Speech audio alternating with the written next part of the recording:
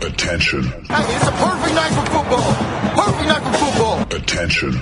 Das sind die Sofa-Quarterbacks mit der Sportradio 360.de Extravaganza zur National Football League. Overtime nicht ausgeschlossen, aber garantiert 4 Quarter mit exzellentem Passspiel, bemerkenswerten Rushes und roten Flaggen, die unsere Special Team Coaches den Umpires entgegenschleudern. Still not in and now in for the touchdown, no flags. Unbelievable. Und hier ist der Mann, der Tim Tebow persönlich die Beichte abnimmt. Nicolas Martin. Let's go! We gotta go to work! Sportradio 360, die Sofa Quarterbacks College Football mit den letzten wichtigen Spielen aus der Saison 2023, auch wenn wir 2024 schon haben. Es gibt Halbfinale zu besprechen. Und noch ein paar andere Sachen. Mit mir in den Leitungen zum einen Christian Schimmel von der Draft.de. Hallo Christian, frohes Neues. Frohes neues Jahr dir, frohes neues Jahr den Zuschauern. Und leider kein frohes neues Jahr für die sportlichen Ambitionen der University of Liberty. Traurig. Ja, und die sportlichen Ambitionen der University of Nebraska besprechen wir später vielleicht auch. Herr Wegwert, sind Sie immer noch so aufgeregt wie vor ein paar Tagen, als die News kam über diesen Flip-Transfer-Commitment, was auch immer, wie man das nennen will. Jan Wegwert von Triple Option, frohes Neues. Moin, moin, frohes Neues und zunächst mal entschuldige ich mich auch im Namen der beiden anderen, aber insbesondere in meinem Namen, dass wir uns so rar gemacht haben über die Bowl-Season. Das ist ja sonst nicht unbedingt unsere größte Stärke, uns rar zu machen und nichts zu präsentieren und uns kurz zu fassen, sowieso nicht. Aber es gab krankheitsbedingte und terminbedingte Probleme und wir hoffen, dass wir jetzt zumindest im Nachgang das meiste bereinigen können, sagen wir mal, und vieles besprechen können, was wir vorher hätten previewen sollen. Davon abgesehen, also in der Tat ist das durch die beiden Halbfinals wieder ein bisschen in den Hintergrund gerückt, aber die Vorfreude auf die kommende Saison ist halt plötzlich doch so viel größer als gedacht, was natürlich insbesondere an Dylan Raiola liegt, an dem Nummer 1 Quarterback, den die Huskers von Georgia geklaut haben, wenn man so will. Aber andererseits muss man natürlich auch bedenken, wir haben eine neue Big Ten, das lässt es dann gleich wieder so ein bisschen fader erscheinen, dass man da sich mit irgendwelchen Pazifikküstenteams rumschlagen muss. Anyway, moin. Nachdem er sich für Ohio State und dann für Georgia entschieden hat, hat er sich jetzt für Nebraska entschieden. Aber das passt doch, 3 Blaublüter, oder? Nachdem er schon an 3 Highschools war, ja, vollstes Vertrauen. Nikola, gönn mir doch die kleinen Triumphe in der Offseason wenigstens. Ich gönn dir den Triumph und nächstes Jahr besprechen wir, wie so ein Transferportal ist, aber egal. Wir hatten unter anderem Halbfinals, wir hatten eine komplette Bowl-Season, wir hatten New Year's Six Bowls, wir hatten Bowls, die mehr oder weniger spannend waren. Hallo Orange Bowl. Wir hatten aber 2 Halbfinals und da fangen wir mal vielleicht global an, Christian. Also wir hatten 2 Halbfinals, Michigan gegen Alabama und Washington gegen Texas. Und sagen wir es mal so, also gelangweilt haben wir uns nicht. Nö, man könnte jetzt den bösen Satz bringen, das Komitee hat die richtige Entscheidung getroffen, zumindest wenn es ums Gelddrucken und um den sportlichen Reiz der beiden Spiele geht. Wir haben das sehr ausführlich und korrekterweise diskutiert, dass wir die Entscheidung falsch fanden, immer noch finden. Und im Übrigen, das soll an dieser Stelle gesagt sein, ein Ergebnis verbessert nicht einen schlechten Prozess. Das sollte vielleicht wichtig sein. Und mir als Geisteswissenschaftler ist mir das sehr wichtig. Ja. Also ich dachte, die als Lokalpolitiker. Naja, dafür müsste man gute Prozesse in der Lokalpolitik haben, aber da versuche ich ja den Herrn Martin schon seit Jahren einzuladen. Bis jetzt mit weniger durchschlagendem Erfolg. Also das Problem ist halt hier auf Malta, ist das mit den Prozessen in der Lokalpolitik meistens dann vorm Richter. Weißt du? Dabei habt ihr so einen sympathischen Repräsentanten, der euch vertritt im französischen Parlament. Das ist doch wunderbar. Nein, ich habe mich gut unterhalten gefühlt. Die beiden Spiele waren de facto bis zur letzten Sekunde eng und vielleicht in der Kombination, ich müsste jetzt überlegen, was das andere Spiel bei diesem Oklahoma gegen Georgia Overtime Thriller war, aber in der Kombination vielleicht sogar die beiden besten Halbfinals, die wir hatten in den letzten Jahren. Aber vielleicht ist das auch Recency Bias. Ich weiß es gerade nicht, aber war gut, hat Spaß gemacht. Es waren zumindest die zwei gefühlt spätesten Halbfinals, die wir hatten. Also, als es kurz vor 3 war und das zweite Halbfinale irgendwie noch nicht so wirklich angefangen hatte, dachte ich so, mein Gott, ist ja noch schlimmer als ich befürchtet hatte. Aber was soll's. Michigan gegen Alabama. Jan, ich hatte das Gefühl, es gab 3 Phasen in diesem Spiel. Eine, wo ich dachte, Michigan ist zu gut für Alabama, aber irgendwie hat vergessen, das ein bisschen aus Scoreboard darzustellen. Dann kam die zweite Halbzeit, wo ich so dachte, so, ja, Michigan ist zu blöd für Alabama. Also Alabama bestraft halt Fehler und wird es nach Hause bringen. Und dann kamen halt die letzten 5 Minuten plus Overtime. Wie hast du es wahrgenommen? Ja, das kann man durchaus so sehen. Also ich fand's sehr interessant, wie Michigan rausgekommen ist. Also zunächst mal muss man ja sagen, im allerersten Play hatten sie schon alles Glück der Welt. Also dass dieser unfassbare Fehler von J.J. McCarthy da nicht ausgenutzt wurde, weil Caleb Downs mit seiner Ferse irgendwie da im Ausstand, als er den Ball abfing, den McCarthy, glaube ich, wirklich nur noch wegwerfen wollte. Das war schon, also da hat man schon gemerkt, okay, bei Michigan ist die Nervosität auf jeden Fall da, das darf nie passieren. Was Michigan ansonsten in der ersten Halbzeit gemacht hat mir sehr gut gefallen. Sie haben in der Offense sind sie ein bisschen von ihrem, was man ja vielleicht erwarten konnte, erst von ihrem klaren Run-Game-Ansatz mit Blake Corum und der O-Line weg und haben halt wirklich sehr, sehr viel unterschiedliche Formationen, sehr viel Personal Packages gespielt, viel 11 Personal, also mit 3 Receivern, was sie sonst nicht so oft tun, aber auch dann 2 Tight Ends oder 3 Tight Ends und auch von den Spielern her, da waren immer wieder andere Spieler auf dem Feld und die sind dann auch noch viel umherbewegt worden, Pre-Snap, also mit Shifts, Motions. Alabamas Defense musste so ein bisschen gucken erstmal, was machen die da überhaupt? Und man musste so ein bisschen, ja, wenn man so will, on the fly adjusten. Und das fand ich einen interessanten Ansatz. Michigan hat dann viele Roleplayer eingesetzt. Sie haben ihren Third String, Running Back Kellen Mullings, oft als Blocker und einmal auch als Receiver eingesetzt. Simash Morgan, Backup Receiver, viel bei so ein sehr schneller Spieler bei Screens und schnellen Pässen. Noch Tyler Morris, der sonst nicht viel Bälle gesehen und auch gar keinen Touchdown die Saison hatte, der hat ja dann einen Touchdown gemacht. Also damit war dann der 4. oder 5. Receiver. Das fand ich eigentlich ganz interessant, weil man damit natürlich Alabama so ein bisschen zum Nachdenken gebracht hat und natürlich auch die Verteidigung ein bisschen geöffnet hat. Was so ein bisschen das Problem war, fand ich, dass man so ein bisschen vergessen hat über diese ganzen so ein bisschen cute Plays, gimmicky Plays, hat man so ein bisschen die Base im Laufe des Spiels vergessen. Was hat Michigan eigentlich dahin gebracht? Und das also wie gesagt, am Anfang fand ich das gut. Sie haben es ja auch sehr gut gemacht. Alabama hat halt erwartbar viel Man-Coverage gespielt, weil sie einfach diese beiden Top-Corners haben mit Kool-Aid McKinstry und Terrion Arnold.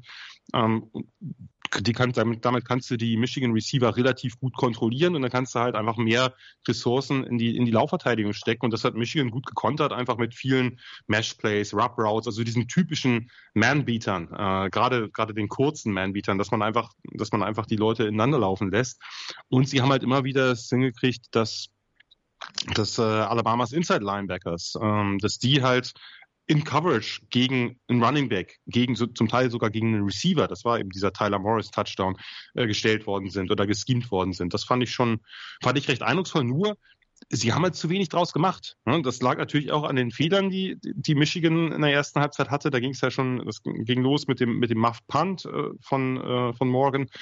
Sie haben ja immer wieder Dinge liegen lassen. Und auf der anderen Seite, was ich auch sehr, sehr oder fast noch beeindruckender fand, wie sie in der Defense agiert haben. Sie haben Alabamas O-Line, die ja sich deutlich gesteigert hat im Saisonverlauf, sie haben die wieder richtig unter Druck setzen können. Das war klar, das spielen sie halt die ganze Saison schon, durch diese ganzen Twists und Stunts. Sie haben Die Linebacker viel mehr eingebunden ins Blitzing, das haben sie sonst nicht so sehr gemacht. Also die Off-Ball-Linebacker, Junior Colson, Barrett, auch Ernest Horseman, der Nebraska-Transfer, das tat mir dann persönlich ein bisschen weh, aber sei ihm gegönnt. Und auch den Nickel, Mike Sainristil, haben sie immer wieder geschickt und dann über eine Seite, Overload-Blitzes, gerade die linke Seite mit Caden Proctor, dem Left Tackle, die haben sie irgendwie da haben sie immer wieder einen durchgekriegt. Und was ich halt krass fand, gerade auch bei diesen Overload-Blitzes, die Alabama O-Line hat darauf nicht gut reagieren können, weil meistens ist ein Spieler einfach wirklich, ohne dass er überhaupt nur ansatzweise gestoppt oder aufgehalten wurde, direkt bei Milroe gewesen. Ja, und dahinter, das fand ich auch gut, dahinter haben sie halt viel Zone gespielt. Einfach zum einen haben sie halt zwei Safeties tief gestellt, da auch ein bisschen das Personal gewechselt, aber wirklich zwei Free Safeties sozusagen hinten reingestellt und eben Zone gespielt. Das heißt, alle Augen waren eben aufs Play gerichtet, alle Augen waren darauf gerichtet, wenn Milroe ausbricht, dann sind sofort 2-3 Spieler zur Stelle und das hat ja auch sehr gut geklappt in der ersten Halbzeit. Das, glaube ich, ganz am Ende im letzten Drive, der zum Field Goal zum 10-13 mündete, da hat es 2-mal oder 1,5 Mal hat Milroe da ein bisschen durch die Mitte Platz gehabt, aber sonst super und außen haben sie halt die Receiver halt komplett zugestellt. Ja, also es gab insgesamt, Alabama hat sein tiefes Passing nicht hinbekommen. Sie haben einen längeren in der ersten Halbzeit auf Isaiah Bond und ansonsten, glaube ich, zwar nichts über 10. Also das heißt, man hat dieses Big Play Passing Game von Milroe hat man komplett an die Kette gelegt. Von daher, ja, fand ich sehr gut, was Michigan da gemacht hat. Was ich aber auch sagen muss, und dann kommen wir auf die zweite Halbzeit. Ja, erstens, sie haben einfach zu wenig Punkte draus gemacht. Nikola, da gebe ich dir vollkommen recht. Das Spiel darf halt nicht 10-13 in die Halbzeit gehen, so wie das Spiel lief. Ich hab bei Twitter dafür geschrieben, das darf nicht 10-13 ist ein Sieg für Alabama gewesen schon. Definitiv. Und dann hast du natürlich so ein Moment, also Alabama hat in der Halbzeit die richtigen Schlüsse gezogen. Ich meine, das ist jetzt auch nicht der schlechteste Coach, den die da haben. Sie haben gemerkt, Findest du, das ist nicht der schlechteste Coach, der steht? Ja, schon. Hat gewisse Erfolge vorzuweisen gehabt in der Vergangenheit, sagen wir es mal so. Sie haben es vielleicht ein bisschen zu spät gemerkt, aber da konnte man auch nicht mit rechnen, da habe ich auch nicht mit gerechnet, dass ihr Inside-Running-Game mit den Running Backs, mit McClellan, sie haben dann den Freshman Justice Haynes ein bisschen eingesetzt, der so ein bisschen dynamischerer Typ ist, auch mehr über Outside-Runs, aber das mit McClellan und mit Milroe relativ gut funktioniert. Das war jetzt nicht so, dass da jetzt dauernd irgendwie 15 Yards Runs bei rumgekommen sind, aber relativ konstant positive Yards, die halt auch immer wieder machbare Third Downs hervorgebracht haben. Und das war was ich erstaunlich fand. Ich erwartet hatte, dass sie auch Inside gegen diese tollen Tackles von Michigan so gut laufen können, aber es hat geklappt. Und das hat dann so ein bisschen auch die Wende herbeigeführt, weil damit haben sie mehrere gute Drives hinbekommen. Und auf der anderen Seite, bei Michigan muss man ganz klar sagen, die haben es auch ein bisschen in der Offense vergeigt. Da waren im dritten Viertel hatten sie 2 Drives und beide Drives enden mit einem ganz einfachen Fehler. Einmal wirft McCarthy den Ball seinem Receiver in den Rücken bei einem Crosser, wo der, wenn er den Ball auch nur ansatzweise in den Lauf bekommt, locker einen First Down macht. Das ist der erste Punt. Der zweite Punt ist dann, wo McCarthy den Ball richtig gut wirft auf den Slant und ich glaube, es war Morgan, den Ball einfach durch die Finger gleiten lässt. Und wenn der Gegner dann auch noch so lauflastig spielt und so viel Zeit von der Uhr nimmt, war plötzlich ist das vierte Viertel angebrochen. Michigan hat in der zweiten Halbzeit quasi gar nicht den Ball gehabt und ja, man kann nicht mal sagen, dass Alabamas Defense jetzt wahnsinnig dominant war. Sie haben einfach zweimal einen einfachen Fehler gemacht, wenn man so will, unforced error. Ja, und dann passiert das, was halt passiert, wenn man gegen Alabama spielt. Ich habe es wirklich kommen sehen, dass sie dann halt an den Drive-In liegen und plötzlich in Führung gehen. Hier kann ich ja erstmal stoppen. Ich will jetzt nicht das ganze Spiel durchbeten, aber das fand ich halt schon, war schon ein bisschen fatal. In dem Moment, ganz ehrlich, habe ich nicht mehr so viel auf Michigan gegeben. Ich muss zugeben, auch nicht. Wie war es bei Christian? Ja, nicht mehr so viel gegeben ist vielleicht der falsche Begriff. Ich war da vielleicht ein bisschen optimistischer als ihr, aber da bin ich schon vollkommen bei euch, wenn du die erste Halbzeit so dominierst, dann musst du mit einem anderen Score da rausgehen. Das erleben wir immer wieder und immer wieder. Und du denkst, es ist ja in dem Sinne egal, weil Weil du spielst ja in An- und Abführungszeichen so dominant. Nein, ist es nicht, weil sich nach einer Pause halt relativ viel drehen kann und eine 3-Punkte-Führung einfach nichts ist. 3 auch Und deshalb, weil sie einen Extrapunkt versieben, weil der Snap, ja, also Special ja, Teams sowieso ein ganz großes Thema bei Michigan. ja, und ich meine, Jan hat ja vollkommen zu Recht angesprochen, der erste Pass ist halt schon ein absolutes Desaster, wo du dir denkst, okay, so Alabama kann das ganze Spiel in Cover One sitzen und in Man stehen und dann halt mehr, wie Jan das auch schon ausgeführt hat, Ressourcen halt für den Lauf einsetzen. Und dann steht es irgendwann 2013. Die bizarre Nummer ist ja, dass es bei Alabama in dem Fall nicht am Kicker gescheitert ist. Will Reichardt mit 2 Field Goals über 50 Yards. Normalerweise war das ja immer so ein bisschen das Ding, was Bama dann auch zurückgehalten hat. Und dann gebe ich offen zu, waren meine Aktien gerade mit der 7-Punkte-Führung auch eher bei der Crimson Tide. Dafür ist Saban zu erfahren. Und jetzt war die Defense vielleicht nicht so dominant, wie wir sie schon in den letzten Jahren von Alabama gesehen haben, aber immer noch sehr, sehr gut. Und da muss man dazu sagen, dass der letzte Touchdown von Michigan halt am Anfang, oder sage ich mal, Mitte, Ende des zweiten Viertels gewesen ist. Und dazwischen halt relativ wenig passiert ist. Also ich hätte ihnen das Comeback in der Form dann vielleicht auch nicht zugetraut, in 3 Minuten 7 dann da runter zu rennen. Plus, und das war vielleicht das eine Ding, du hast Alabama dann ja noch mal ein bisschen Zeit gegeben. Das Ende von dem Spiel war dann vielleicht ein bisschen, also vor der Overtime ein bisschen, wie soll ich denn sagen, unerfreulich oder da hätte man sich sicherlich vorstellen können, dass noch mehr passiert mit der Zeit, die da noch auf der Uhr war.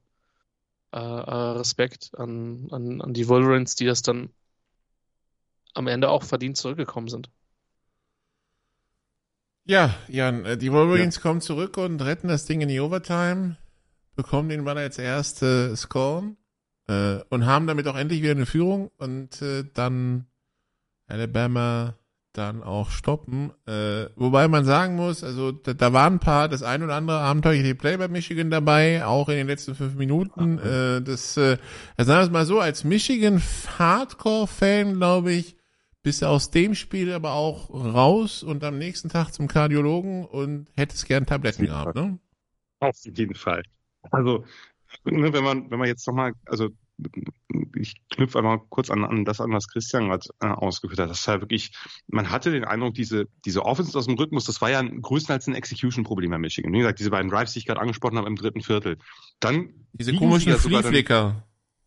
Genau, dann kriegen sie ja den Ball, weil Milroe fummelt in der eigenen Hälfte. Man dachte, jetzt, ne? Vorher hat Alabama das Spiel ein bisschen unter Kontrolle gehabt. Sie haben halt diesen sehr lauflastigen Touchdown-Drive initiiert, wo sie eben mit den beiden Running Backs und Milroe, der diesen einen Quarterback-Counter da bis kurz vor die Endzone läuft. Es war, glaube ich, 8 Plays und davon waren 7 Runs. Also das war so ein bisschen oldschool Alabama, weil man hat ja nicht unbedingt damit gerechnet, dass das klappt. So Michigan man kann nichts mit dem Ball anfangen, dann kommt der nächste Alabama Drive und Milroe fumbled in der eigenen Hälfte. Da müssen natürlich Punkte bei kommen. Und da was passiert, das, was du angesprochen hast, der nächste wirklich schlechte Execution bei diesem Flea-Flicker. Und da habe ich mich irgendwann einfach gefragt, ja, ich fand die Idee nicht schlecht, das Spiel so ein bisschen zu öffnen mit Roleplayern, mit ungewöhnlichen Plays. Aber warum die ganze Zeit so viel Gimmick-Plays? Warum immer wieder irgendwie sowas, ja, kann man mal machen? Und natürlich sieht's gut aus, wenn das klappt, aber es war mir ein bisschen viel, es war mir ein bisschen zu wenig Base, sage ich mal. Naja, und dann versägt der Kicker das Field Goal. Man muss ja übrigens dazu sagen, Michigans Special Teams in diesem Spiel waren desaströs. Michigan stellt eine der besten Special Teams Units des Landes. Und ja, es gibt halt so Spiele, da... Die ist halt nicht nach Kalifornien mitgereist irgendwie. Die ist offensichtlich nicht nach Kalifornien mitgereist. Und auch übrigens bei dem Kick, der vergeben ist, das war ja auch ein sehr hoher Snap, der so ein bisschen das Timing durcheinander gebracht hat, soll den Kicker nicht komplett entlasten, aber auch das war so ein bisschen schwierig. Dann wurde der Alabama Rush, also eigentlich die beiden Star Pass Rusher mit Dallas Turner und Chris Braswell, die haben sie sehr gut unter Kontrolle gehabt. Die beiden Tackles haben ein super Spiel gemacht, aber es kam dann ein bisschen was durch die Mitte mit Justin Igboigby, der ein sehr gutes Spiel auch gemacht hat bei Alabama. Man hat immer wieder diese Third and Longs gehabt und das ist was, womit Michigan einfach nicht so gut umgehen kann. Das war hat mir nicht gefallen und es ging ja im Grunde genommen dann los, Bama macht den nächsten lauflastigen Drive, der in einem Field Goal endet, wo am Ende Michigans DC Jesse Minter irgendwann, glaube ich, einfach keinen Bock mehr hat und sagt, okay, jetzt müssen wieder die Blitzes her und bringt zweimal einen rein. Der zweite endet ja in einem Sack und pusht halt Alabama fast aus der Field Goal Range. wenn die halt nicht aktuell eben seit Jahren einen extrem guten Kicker haben, den sie vorher nie hatten. Also Special Teams als Vorteil für Alabama ist ja nun schon eine Innovation, sag ich mal. Und dann haben sie ja diese letzte Chance. Und auch dieser Touchdown-Drive, ja, der war natürlich schöne Plays bei, aber der war ja auch irgendwie trotzdem so ein bisschen harzig, ne? Also beim dritten Versuch und kurz in der eigenen Hälfte wirft McCarthy fast einen Pick, weil er seinen Tight End anwirft. Übrigens, das muss man vielleicht auch mal sagen, Colston Loveland, der Tight End, war für mich vorher so eine Matchup-Waffe, die man unbedingt einsetzen muss. Die hat Alabama mit seinen Safeties extrem gut verteidigt. Der hat keine Rolle gespielt. Und dann 4. und 2, also war natürlich sehr gut, dass Harbaugh das riskiert an der eigenen 33. Sie haben noch 3 Timeouts und kriegt halt mal wieder, das war in der ersten Halbzeit sehr gut geklappt, sein Running Back, in dem Fall war es Corum, halt gegen Man freigeschemt nach außen. Übrigens auch ein ultra dämliches Foul, ein ultra dämliches Foul von Roman Wilson, dieser Block in the Back. Hat dann bei diesem langen Lauf, ja, der war nach dem langen Catch and Run, wo der Running Back an ihm schon vorbei ist, Richtung ausgeht und er den offensichtlichsten Block in the Back ever bringt, wo du denkst, der Spieler, also die Kamera folgt dem Spieler und du siehst halt fett in dem Moment, wo die Kamera vorbeigeht, siehst du diesen Block in den Rücken und denkst so, was? Ja, und dann leuchtet's unten gelb und du so, ist halt schwierig, jetzt als Schiedsrichter die Flagge nicht zu werfen, ja? Also. Absolut. Ich meine, er hat es ja quasi, wenn man so will, selber wieder gut gemacht, später durch diesen Catch, den langen, der war das längste Play. Zwischendurch wurde ja auch McCarthy wieder als Runner eingesetzt. Aber das sah alles so ein bisschen wackelig aus. Also so richtig so ein überzeugender Touchdown-Drive war das nicht, meiner Meinung nach. War das auch in dem Drive, wo dieser abgefälschte Pass war, wo der Receiver sich noch in die Luft streckt und das Ding irgendwie runterfällt? Ja. Genau, das ist diese Overroute gewesen gegen Man-Coverage, wo der, glaube ich, vom Linebacker abgefälscht und er muss sich gewaltig strecken, um den runterzuziehen. Das war dann Roman Wilson, der so ein bisschen seinen Foul wieder gut gemacht hat. Aber ja, und dann haben wir quasi noch das Problem, Nick Saban erkennt ja schnell, okay, die sind jetzt First and Goal, ich muss meine Auszeiten nehmen, weil wenn sie einen Touchdown machen, wenn sie keinen machen, wunderbar, wenn sie einen machen, dann habe ich eben noch ein bisschen Zeit. Das hat dann nicht geklappt. Und dann kommt ja noch dieser wirkliche Moment, wo ich als Michigan-Fan den absoluten Herzkasper bekomme, wo sie, nachdem Morgan da so ein bisschen unglücklich außer ihren Backup-Punt-Returner reinstellen, der den Ball macht, den ganz kurz vor der eigenen Endzone wieder aufnimmt. In dem Moment kriegt er ja absolut komplett eine verbraten. Und da habe ich den Ball eigentlich schon wieder rausploppen sehen. Also Jack Thorvald, glaube ich, das war ja wirklich ein Zentimeter-Ding, dass er den aus der Endzone raus hat und dass er den auch gerade so sichert, als der Einschlag kommt. Also ja. Und in der Overtime, gut, da haben wir es dann eben relativ schnell gehabt, dass sie zum einen eben Blake Corum endlich mal wieder den Ball geben und der eben 2 sehr schöne Läufe macht. Und dann auf der anderen Seite kriegt man halt Alabama gestoppt. Erst diesen sehr, sehr wichtigen Tackle for Loss von Mason Graham gegen McClellan beim Lauf, der die ungünstige Down Distance bringt. Und dann kriegen sie den Pass zwar kurz vor die Endzone und dann gibt es eben den Fourth Down. Und da war es halt zum wiederholten Male so, das haben wir jetzt gar nicht so beachtet, dass Alabama einfach Riesenprobleme mit den Snaps hatte. Das war am Anfang der Saison extrem, das wurde dann im Laufe der Saison besser. Und hier war es ja, sie haben ja auch einen Drive sich komplett gekillt, wo sie schon in Michigans Hälfte waren und dann 2-mal einen schlechten Snap, beziehungsweise einmal war Milroe nicht aufmerksam. Also das Timing zwischen Center, der übrigens jetzt nach dem Spiel ins Transferportal gegangen ist, Seth McLaughlin, und Milroe hat halt nicht... er wurde von Nick Saban persönlich im Transferportal angemeldet, wahrscheinlich. Womöglich. Ich möchte nicht alle Schuld, das ist, glaube ich, wäre ein bisschen unfair, dem Center jetzt alle Schuld zuzuschieben. Da waren auch ein paar Plays dabei, wo Milroe, wie gesagt, ein bisschen aufmerksamer sein muss. Nur hier haben wir dann diesen Fourth Down. Ich habe nicht genau, vielleicht habt ihr es noch, also der Running Back geht raus auf den Swing Pass und draußen stehen 2 Blocker. Das hätte vielleicht auch so ein seltsamer RPO sein können zwischen einem Milroe-Lauf und einem schnellen Pass. Anyway, Milroe läuft up the middle und er kriegt glaube ich, der Right Guard pullt, quasi ein bisschen als eine Art Vorblocker für ihn. Nur ist das Problem, dass der Snap halt niedrig kommt und ich glaube, Milroe ein bisschen in Panik gerät, weil er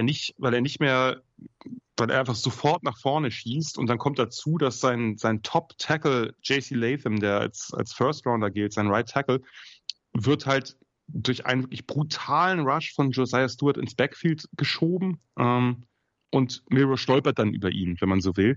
Nur wenn man das von der Goal-Line, von der anderen Goal-Line aus sieht, es hätte klappen können. Nachher haben ja überall die Leute gesagt, was ist denn das für ein Play-Call? Wie kann man denn nicht dies oder jenes andere callen? Bei einer besseren Execution sah das nicht so schlecht aus, weil der Defensive End auf der anderen Seite, also auf der linken Seite, wo der Lauf von Milroe drüber gehen sollte, der war sehr, sehr weit upfield. Der ist direkt auf den Rush gegangen. Da war eine Lücke. Also wenn der Snap ein bisschen besser ist und Milroe das dann ein bisschen weniger panisch spielt, weiß man es nicht. Aber war natürlich einfach ein dramatisches Ende. Und für Alabama, ich glaube, Nick Saban hat das ganz gut eingeordnet danach. Man hat ja dann nachher gehört, dass er gesagt hat, er ist unglaublich stolz auf dieses Team, weil klar war natürlich jetzt bitter und man hätte es auch gewinnen können. 20-13, kurz vor Schluss. Haben alle andere Alabama-Defenses dicht gemacht und insgesamt hat die Defense ja auch sehr gut gespielt. Aber er hat gesagt, naja, das war schon, also wenn man guckt, wo wir herkommen, ich glaube, dem können wir bedenkenlos zustimmen. Wenn man guckt, wo die herkommen und wie die ersten Wochen aussahen, wie die sich gesteigert haben, dass wir nachher Georgia, die 2 Jahre ungeschlagen waren, erlegt haben, die jetzt halt an einem Play, wenn man so will, gescheitert sind, das ist schon eine beeindruckende, irgendwie auch ein bisschen magische Saison von Alabama gewesen, weil nach den ersten Wochen waren die meilenweit davon weg. Also magisch weiß ich nicht, weil da ist immer noch dieser 4. und 31 gegen Auburn. Das ist ja Teil der Magie. Das ist ein bisschen Zauberei. Kann man jetzt Magie nennen oder Unfähigkeit, aber also je nachdem, welche Seite man sich stellt. Klar. Ja, also Michigan, also im Finale, im dritten Anlauf hat's dann geklappt für Harbaugh, Christian. Also bisher die Bilanz super. Jetzt im Finale dafür, dass wir ihn vor 3 Jahren noch entlassen haben, hat er das Ruder ganz gut rumgerissen. Ja, gut, wir wollten ihn vor 3 Jahren feiern. Vielleicht wollten ihn nicht nur wir vor 3 Jahren feiern, vielleicht auch der eine oder andere auch. Das bleibt dann vielleicht unbenommen an der Stelle nur. Der Punkt ist, dass man jetzt mehrfach Ohio State geschlagen hat, dass man jetzt 2-mal in den Playoffs war, dass man bei allem Respekt vor TCU und aller Wertschätzung, die ich für dieses Programm habe, das Halbfinale letztes Jahr nie verlieren darf und wer weiß, was passiert.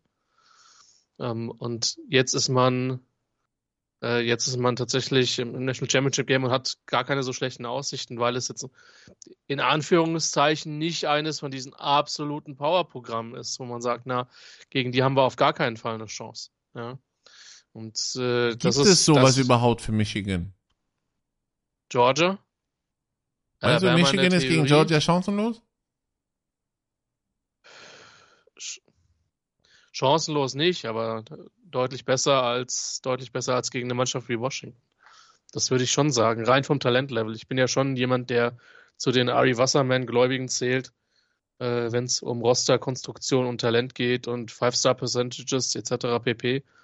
Deswegen würde ich schon sagen, dass für die ein Matchup gegen Washington rein, was das Talentlevel betrifft, deutlich, deutlich angenehmer ist als gegen eine der absoluten Blaublüter. Selbst Texas rekrutiert halt auf einem anderen Level. Also da darf man, glaube ich, sehr gespannt sein, was da unterm Strich bei rauskommt. Und aber Harbaugh hat sich da jetzt erstmal zumindest mal seinen Legendenstatus ein bisschen zementiert. Vor allen Dingen, wenn er das letzte Spiel dann auch noch gewinnt.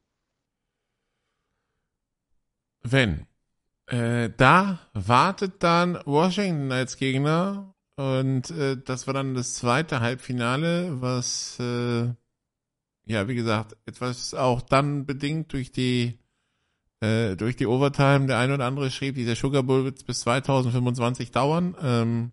Im Endeffekt hat das A nicht und B, er war ja kurzweilig, weil es ging ja hin und her. Nichtsdestotrotz, Christian, ein Spiel ist am Ende, Washington gewinnt 37-31 und wir gratulieren zum Finaleinzug. Ein Spiel, in dem Texas aber auch immer hinterhergerannt ist und nie geführt hat. Das gehört dazu. Also sie haben mal ausgeglichen, aber sie haben nie geführt. Nichtsdestotrotz hatten sie ganz am Ende die Chance, das Spiel zu gewinnen, aber der Spielstand sagt schon aus, 37-31, das war zwischendurch auch spektakulär und mit offenem Visier auf beiden Seiten. Also wir haben über 1000 Yards an Offense. Ja, man stelle sich mal vor, dass dann am Ende eine Verletzung eines eigenen Spielers, die die Uhr stoppt, möglicherweise diese Partie entschieden hätte. Das ist ja das, was bizarr gewesen wäre. Also ich will nicht sagen, das wäre nicht mehr eng geworden oder das wäre deutlicher geworden, wenn wir das nicht gehabt hätten. Aber zur Wahrheit gehört halt, und das muss man auch sagen, innerhalb von 2 Minuten verlierst du eben eine Auszeit, wenn die Uhr angehalten wird und sich ein Spieler von dir verletzt, sofern du noch Auszeiten hast. Washington hätte ja in dem Moment niemals eine genommen.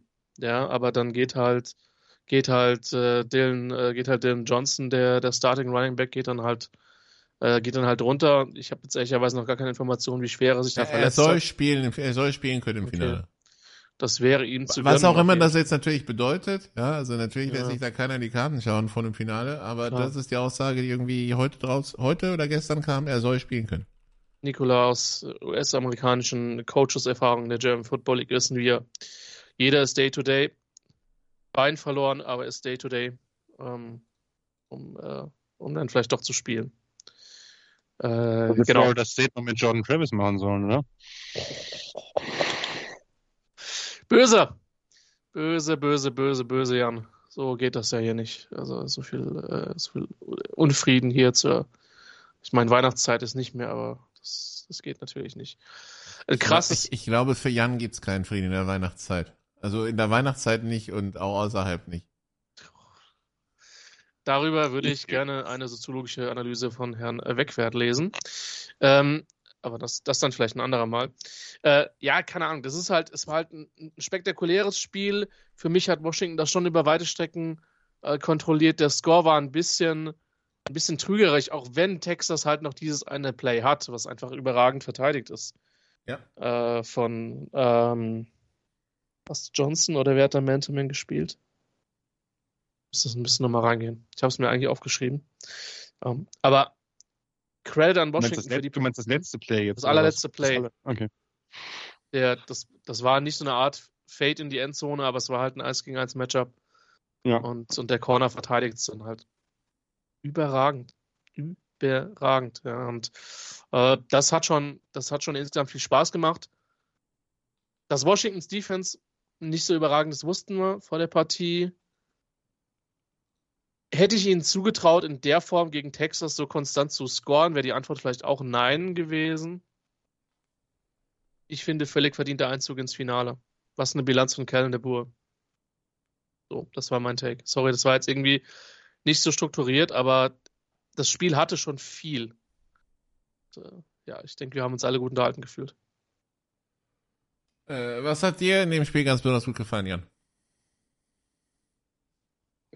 In einem oder in 2 Worten Michael Penix. Also das war schon krass, also die Menge an Highlight-Pässen, die der da rausgepfeffert hat, zum Teil ja auch durchaus unter Druck oder dann schnell aus Druck befreit, mit einem Quick Trigger den Ball noch irgendwo hin losgeworden.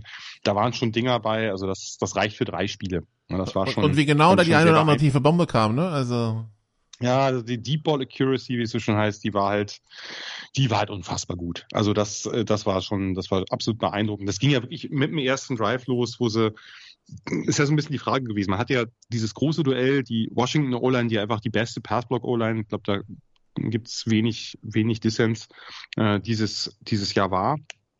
Hat ja wirklich bei einigen Spielen unfassbar viel Zeit gehabt gegen diese sehr, sehr starke Texas D-Line, insbesondere die beiden Tackles, Sweat und Murphy, aber auch die Edge Rusher sind sehr gut.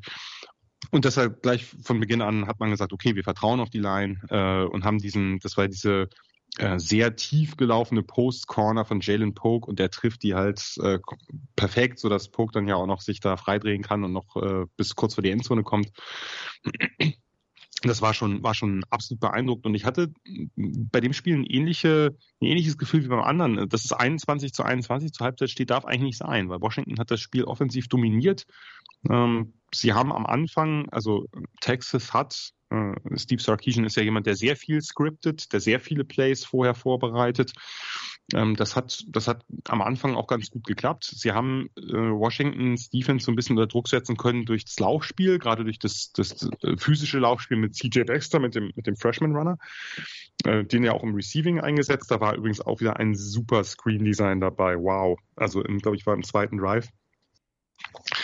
Und ich fand bei beiden Offenses fand ich, die haben die falschen Schlüsse gezogen. Also bei Ryan Grubb, dem OC von Washington, ich fand es ungewöhnlich, wie viel der auf den Lauf gesetzt hat. Ja, man hat Dylan Johnson, ist ein guter Runner und der hat auch in einigen Spielen einfach eine ganz, ganz wichtige Rolle gespielt, wo das Passspiel vielleicht nicht ganz so funktioniert hat wie sonst. Aber in diesem Spiel hat man doch gesehen, dass Penix und seine Receiver, das Rome Odunze, das Jalen Pope und auch Jalen McMillan einfach konstant frei waren und sie auch konstant die Plays gemacht haben, selbst wenn sie nicht frei waren und Penix einfach absolute Darts geworfen hat. Warum setzt man dann so aufs Run-Game? Das habe ich nicht ganz verstanden, weil gerade wenn du diese Interior-Line hast, die Texas eben hat, da ist womöglich nicht so viel zu holen.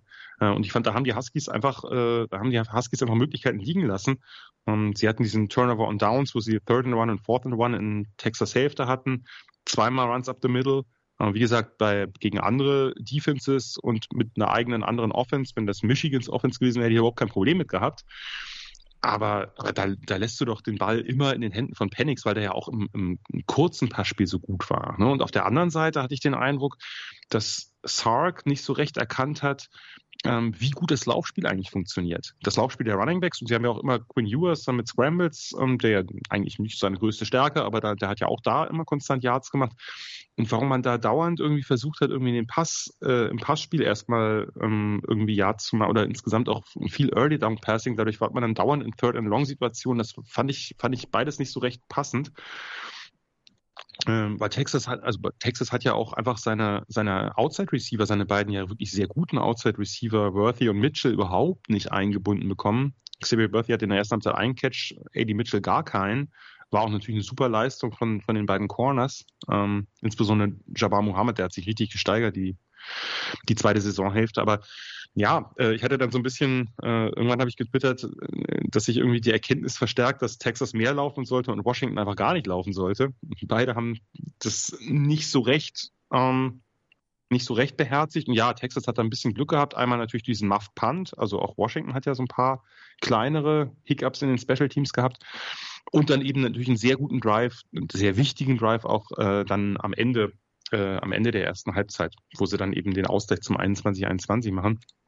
Und dann letztlich entscheidend war ja das dritte Viertel, wenn man so will. Ne? Also da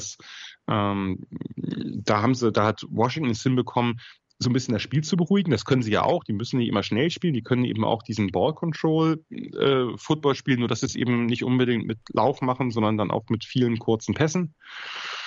Ein bisschen methodischer. Sie haben auch wieder gleich Risiko genommen, dass sie in der eigenen Hälfte den Fourth and One ausgespielt haben, dass sie da dann eben doch der O-Line und auch Dylan Johnson vertrauen. Und hatten ja auch ein bisschen hier oder da auch mal, das war glaube ich noch in der ersten Halbzeit sogar, stimmt. Dieses Fourth and One haben ja auch ein bisschen Glück gehabt, muss man ja auch sagen. In der ersten Halbzeit mit dem Tip-Ball, den Polk dann selber fängt.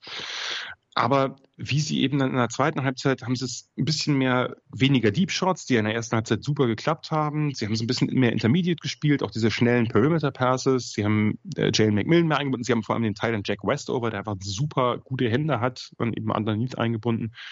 Und eben sind nicht mehr so viel gelaufen. Und die Longhorns Defensive Backs haben sich gefühlt im Laufe des Spiels immer weiter zurückgezogen und irgendwann halt mega Off-Coverage gespielt. Ja, dann nimmst du halt die kurzen Dinger. Warum denn auch nicht?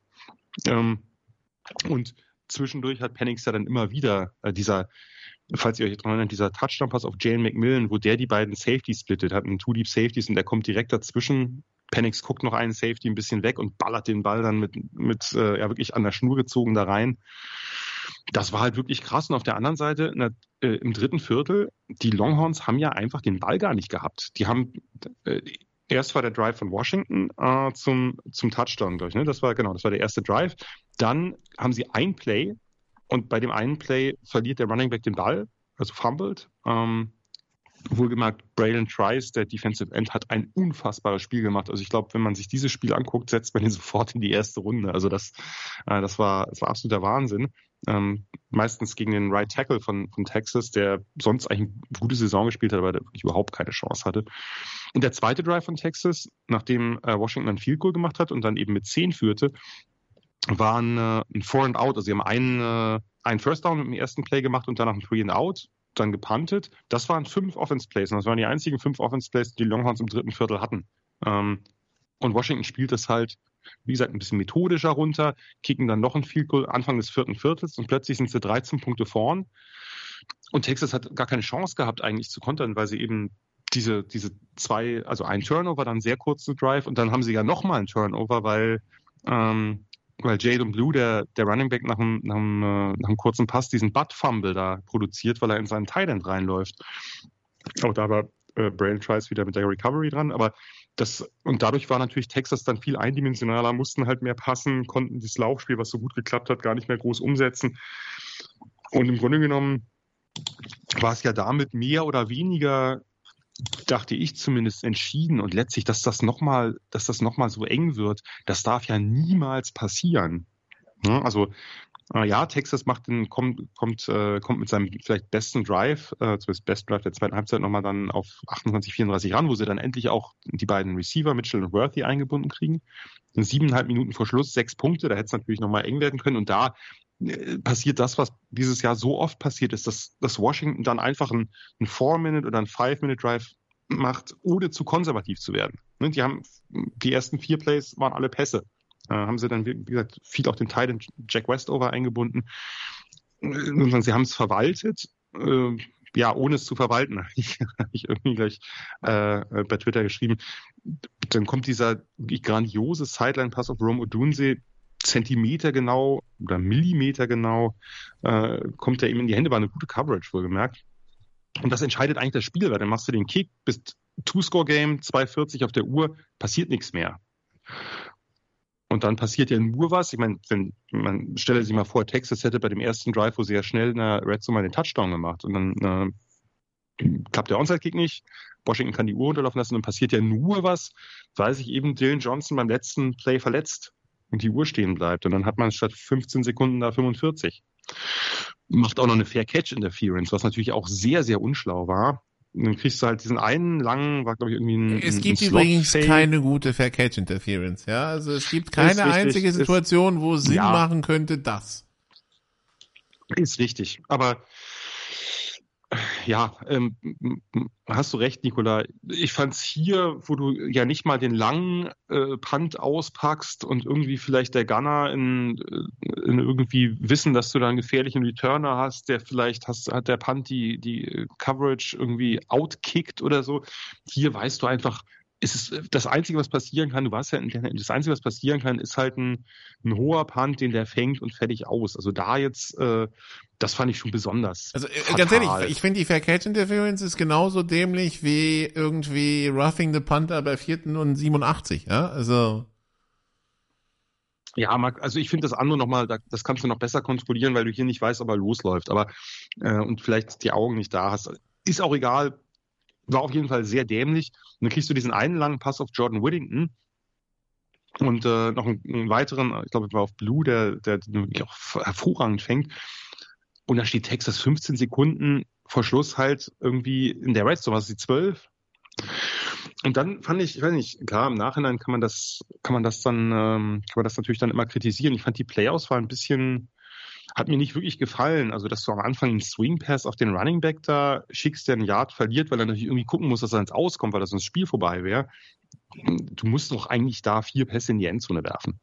Und das sah alles, mir hat insgesamt Quinn Ewers nicht so recht gut gefallen. Also klar, der hat natürlich auch viel Druck gerade von Braylon Trice mal bekommen, aber der war in der Pocket so hibbelig, also irgendwie Happy Feet ist sehr schnell reingesteppt, sollte man ja auch machen, aber zu schnell, der hat immer schon irgendwo jemanden ankommen sehen und konnte halt nicht in der Pocket mal ruhig stehen, den Ball verteilen. Das hat mir nicht so gut gefallen, muss ich ganz ehrlich sagen. Und natürlich ich muss es ansprechen, dass Texas mal wieder eine Sekunde am Ende noch zugesprochen bekommt. Ja, als Nebraska-Fan ist man da ein gebranntes Kind. Aber das darf doch, also von Washingtons Seite aus darf das doch niemals diesen Verlauf nehmen. Und dass die da, also das ist natürlich super Pech, dass sich Johnson verletzt, aber dass du dann die da so das Feld runtermarschieren lässt und dann wirklich beim letzten Play, ob du da den Fade werfen musst oder ob du nicht irgendwie was anderes machst, gut, im Nachhinein immer einfach. Ja, weiß ich nicht. Also, wie gesagt, das wäre wirklich einer der grandiosesten Fails gewesen, wenn sie das verloren hätten noch, muss man ehrlich sagen.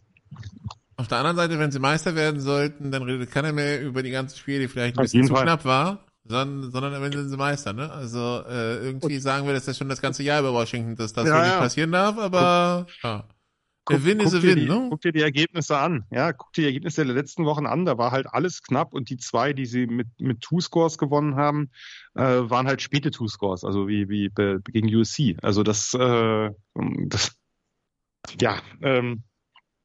sie sind die ganze Zeit ein Drahtseilakt, aber sie kriegen es halt hin, gerade weil sie eben auch switchen können, weil sie nicht nur diese explosive Offense spielen können, sondern eben auch eine time-consuming Offense, ohne dabei halt zu konservativ zu werden. Das ist eine große Stärke dieses Teams und das hat so weit gebracht und ich denke auch total verdient so weit gebracht. Ja, Washington, also im Finale Washington zum letzten Mal, ich glaube 1991 Meister und die Wolverines 1998. Also wir kriegen auf jeden Fall mal wieder einen Meister, den es schon länger nicht gegeben hat. Christian, wir können aber auch über den Turnaround bei Washington sprechen. War das vor 3 Jahren, wo sie gegen Montana verloren haben und irgendwie eine Saison zum Vergessen hatten? Und dann kommt Kalen DeBoer, dessen Karriere auch zwischendurch 10 Jahre in der NAIA war, also eher so auf dem ganz tiefen College-Level. Das ist schon eine spannende Geschichte alles.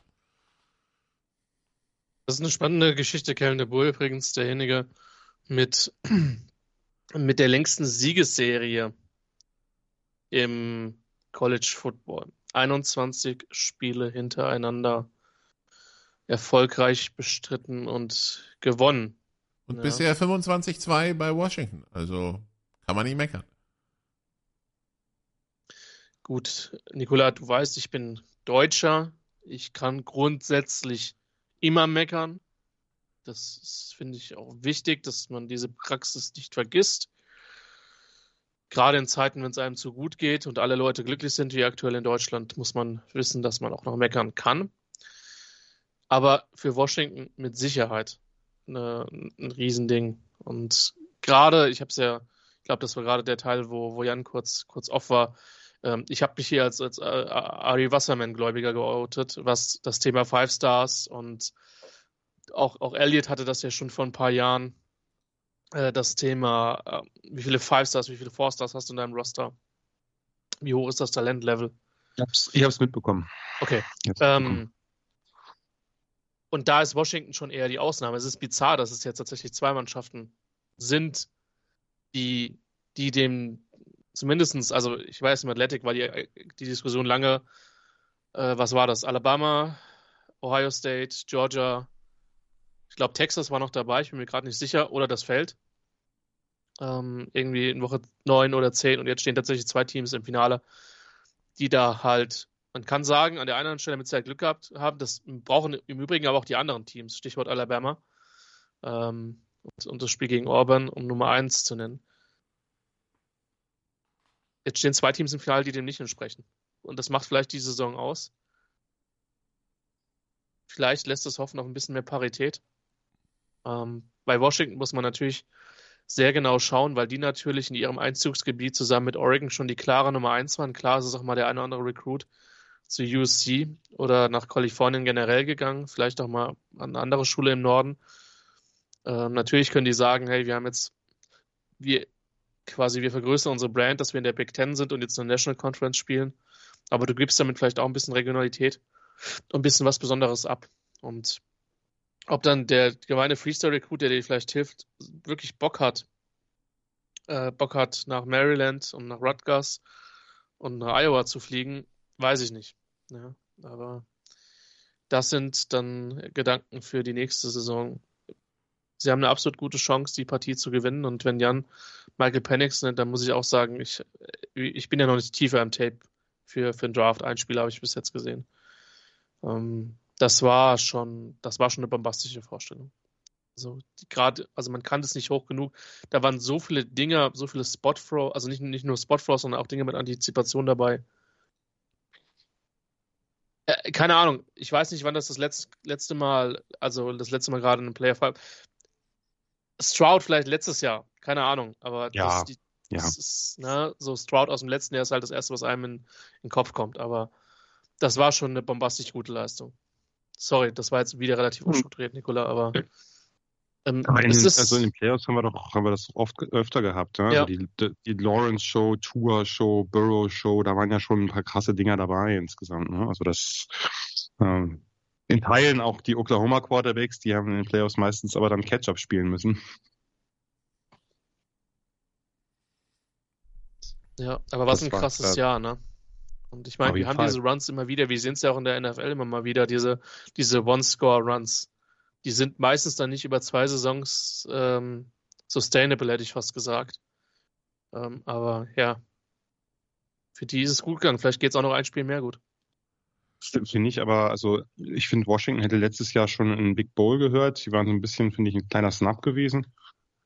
So ganz aus dem Nichts kommt die Saison ja nicht, finde ich. Also dazu waren sie letzte Saison auch schon zu eindrucksvoll. Klar hat man jetzt nicht unbedingt mitgerechnet, dass sie im Finale stehen, aber das war für viele, für Georgia vorherbestimmt, und ich würde ja auch nach wie vor sagen, dass Georgia das beste Team diese Saison war. Da bleibe ich bei, aber das ist halt, du hast halt das entscheidende Spiel. Gewinnen halt gegen Alabama. Verloren.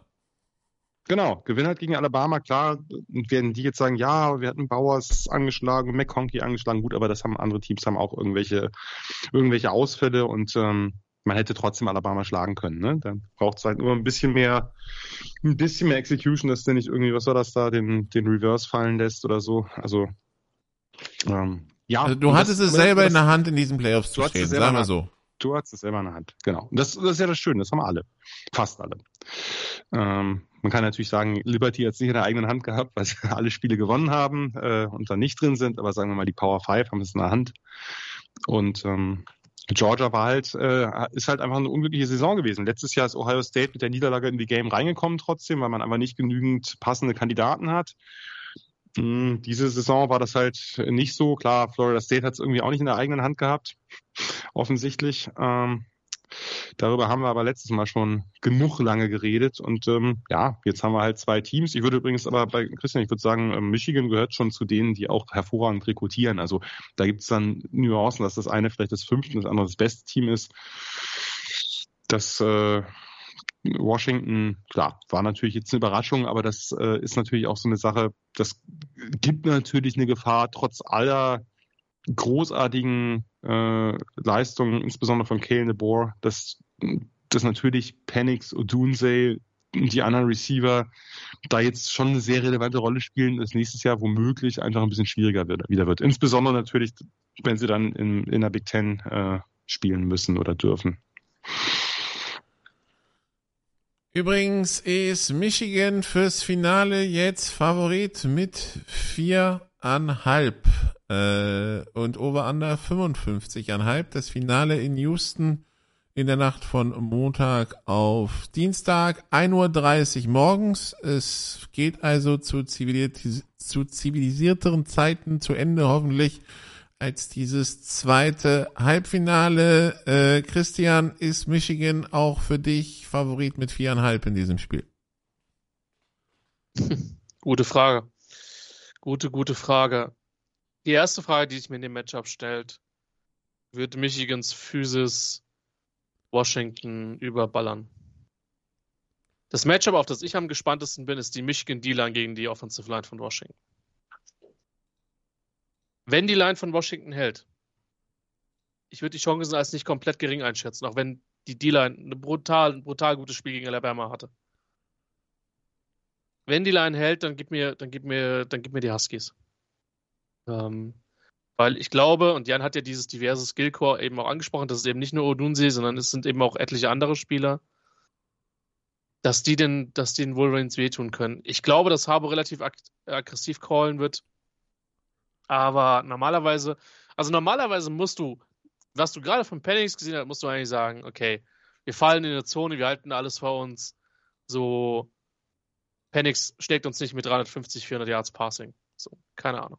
Sieht Michigan das überhaupt sonst sowas wie Penix? Ohio State. Ja gut, Penn State dieses Jahr vielleicht. Also von nicht. Iowa schon mal nicht. Das ist ja nicht. Jan, grätsch da ruhig rein. Ich bin mir ehrlich gesagt unsicher. Ich bin ja mit meinem Latein am Ende, aber das erste Matchup, wo ich halt sage, da werde ich besonders halt drauf gucken, ist halt Michigan D-Line gegen Washington O-Line. Ich glaube, wir haben da zwei unfassbar gute Duelle auf der Seite. Also einmal eben das, was du genannt hast. Michigan's D-Line hat ja nicht diese mega Monster-Pass-Rusher wie noch mit Hutchinson und David Ojabo, aber eben dadurch, dass sie so viel mit diesen ganzen Twists und Stunts, dass sie einfach eine O-Line richtig durcheinander kriegen können und dann eben notfalls den Nickel-Blitz haben sie gegen Alabama oft geschickt, die Linebacker haben sie überraschend oft geschickt, das ist sonst nicht unbedingt ihr Stil. Also sie können da einfach ein bisschen hin und her schieben und haben da einfach ein paar wirklich gute Plays, die vielleicht was ausgleichen, dass sie eben nicht diesen einen Monster-Rusher haben mehr. Und das hat ja sehr gut geklappt. Es war jetzt nicht das Team mit den meisten Sacks, aber es ist halt eins, was immer wieder Pressure generiert. Und dann hast du auf der anderen Seite halt diese O-Line mit diesen beiden Tackles, Fortano und Rosengarten. Rosengarten natürlich wirklich ein sehr guter Name für einen O-Liner. Da denkt man irgendwie an was Romantisches. Aber die halt wirklich ja auch gegen Texas die Edges komplett kontrolliert haben. Also wenn einer Rose Bowl MVP werden sollte, dann doch er, ne? Eigentlich ja, aber er hat nicht im Rose Bowl gespielt, leider. Das ist ein bisschen schade. Aber auch Sugar Bowl und Rosen, das passt jetzt auch irgendwie ein bisschen nach, weiß ich nicht, so Rosenwasser oder keine Ahnung. Nee, aber das wird auf jeden Fall spannend sein, aber für mich vor allem schematisch spannend, nicht so sehr ein Duell, wo ich jetzt sage, der eine Super Rusher, sondern eher, wie kriegt Washingtons O-Line das kommuniziert, dass sie eben da aufmerksam genug sind. Bisher haben sie es immer gemacht und dazu kommt halt, dass Penix ja gerade auch in diesem Spiel jetzt, man hat ihm vorher das ab und zu mal vorgehalten, ja, unter Druck ist er manchmal überhastet und da gab es auch ein paar Fehler, das stimmt, aber in diesem Spiel hat er sich einfach so sound gezeigt, wie schnell er es antizipiert hat, wie schnell er dann auch den richtigen Schritt in die eine oder andere Richtung gemacht hat. Dazu haben sie auch immer wieder die Pocket leicht verschoben, dass er nicht den Straight Dropback gemacht hat und da einfach saß wie ein einfaches Ziel, sondern dass er so ein bisschen nach links oder rechts rausgegangen ist. Das wird super spannend sein. Und der andere Punkt ist, denke ich, natürlich dieses Receiving Core, diese drei Top-Receiver mit Odunze, mit Polk und auch eben mit Jalen McMillan, der halt, seitdem er wieder da ist, sieht die Offense anders aus, weil das ein Slot ist, der so viel machen kann, was normale Slots nicht machen. Also wirklich auch gerade das tief attackieren, wirklich einen kompletten Route-Tree laufen, nicht so diesen üblichen Slot-Route-Tree nur underneath, aber eben auch Ball in der Hand und schnell nach vorne. Das ist einfach ein sehr, sehr variabler Spieler. Und dann hast du die gegen diese wirklich herausragende Pass-Defense, die ja Alabamas Receiver die haben sie ja komplett dominiert. Burton galt ja von der Zeit auch als ein hoher Draft-Pick, würde ich auch nicht ausschließen, dass es noch sein könnte, auch wenn er ein bisschen inkonstant ist. Und Bourne, die haben keinen Stich gesehen. Und Will Johnson, also der eine Corner, der halt so groß, lang, sehr athletisch und extrem beweglich ist, der gegen Odunze, das wird halt ein krass physisches Duell. Vielleicht stellen sie den ab und zu an die Line und gucken mal, ob man Odunze ein bisschen bewegt kriegt oder den Rhythmus gestört kriegt, wenn man Bump and Run spielt. Ich bin extrem gespannt.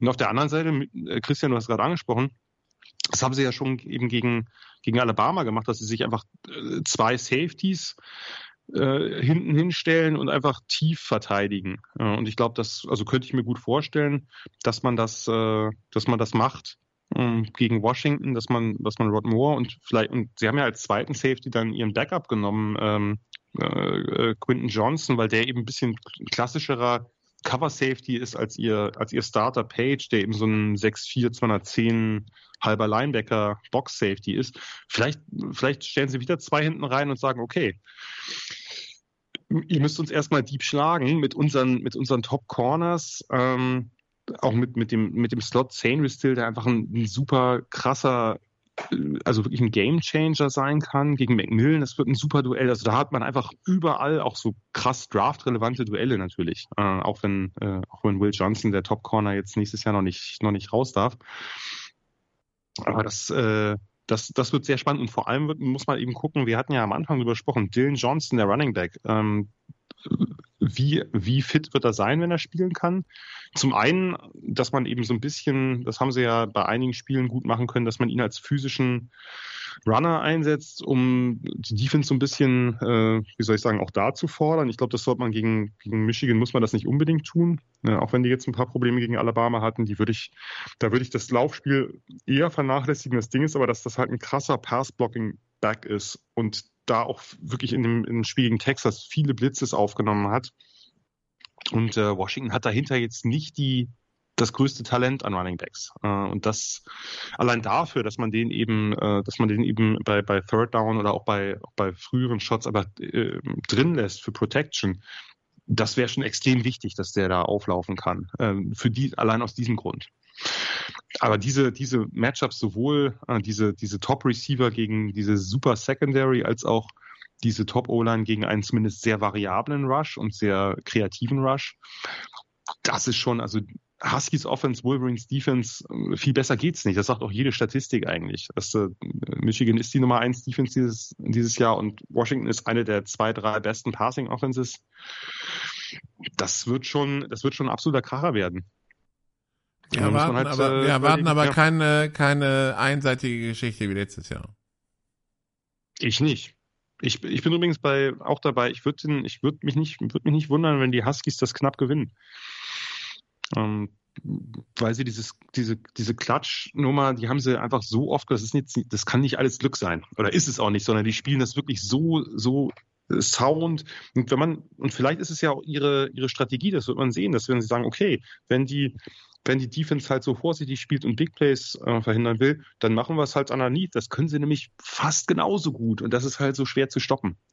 Und darum, wenn der Back fit ist, allein fürs Pass-Blocking, das wäre schon extrem wichtig. Wenn nicht, denke ich, kann Michigan wirklich guten Gewissens das Run-Game komplett vernachlässigen und auch ein paar mehr Blitze schicken, weil die Backups, die werden nicht dieselben Skills damit bringen. Wenn sie am Ende Meister werden sollten und man schaut auf den Spielplan, ich weiß nicht, ob es schon mal dann ein Team gab, das so viele Kracher hatte, aber ja. Wie Washington, ja. Wie Washington. War. Absolut. Und dann auch noch ungeschlagen durchgeht. Insofern ist auch das ja fitting, ne? Dass du jetzt tatsächlich dann eben auch diese zu Null-Teams halt in den Finals hast. Hätte anders ausgehen können. Wir reden von Verlängerung von einem 6-Punkte-Spiel. Make no mistake, aber ja. Und bei Washington halt diverse, sehr, sehr enge Partien vorher, ne? Völlig krank, ja. Allein die Dinger gegen Oregon, also das erste auf jeden Fall. Ja. Und das zweite fand ich, haben sie total verdient gewonnen. Das erste war schon eher ein bisschen glücklich. Aber auch die anderen, ne? Also Apple Cup, wo sie bei Ausgleich spät im 4. Viertel in der eigenen Hälfte ein Fourth Down spielen und ein Endaround mit Odunze laufen, weil sie wollten es unbedingt da entscheiden. Weil man es kann. Gut, aber das zeigt ja auch, weil man es kann, aber man kann es offensichtlich ja nicht immer so, dass die Spieler halt von vornherein klar sind. Ne?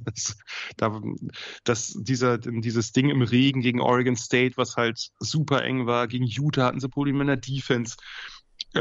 Arizona State, also letztere waren wirklich nicht gut im 8-Punkte-Spiel, wo die Offense total gestruggelt hat und man, glaube ich, das war ein Pick 6 irgendwie, der einzige Touchdown. Also sie haben es ja auf alle mögliche Weisen geschafft, in jedem Spiel dann doch immer am Ende noch oben aufzustehen. Das ist schon auch irgendwann eine Kunst. Also Washington gegen Michigan, das letzte Spiel dieses Jahr. Wer unbedingt hin will nach Houston, Tickets gibt's ab $900, was verglichen mit dem Super Bowl immer noch sehr guter Preis ist, aber ja, also das Finale. Ansonsten wurde vor Weihnachten, über Weihnachten, zwischen den Jahren bis quasi zum Jahreswechsel viel gebowlt in College Football und Jan, also ich bleib dabei, für mich ist das System inzwischen komplett kaputt, also wir haben es vor ein paar Jahren irgendwann mal gesagt, ich glaube, ging es mit McCaffrey los, der irgendwie den Bowl nicht gespielt hat und zu dem Zeitpunkt war das noch was eher Ungewöhnliches, aber inzwischen zwischen Transfers und ich gehe dann in die NFL und spiele deshalb nicht, das war jetzt schon recht wild. Das ging damals, das war die Saison, wo sowohl Christian McCaffrey als auch Leonard Fournette verzichtet haben und da war das exotisch und wurde das auch noch stark kritisiert. Ich muss zu meiner Schande gestehen, damals fand ich das auch doof irgendwie. Ich habe mich da später dann mit auseinandergesetzt und habe meine Meinung da auch schnell revidiert, aber ich möchte das nicht unerwähnt lassen, dass ich damals dachte, was soll denn das?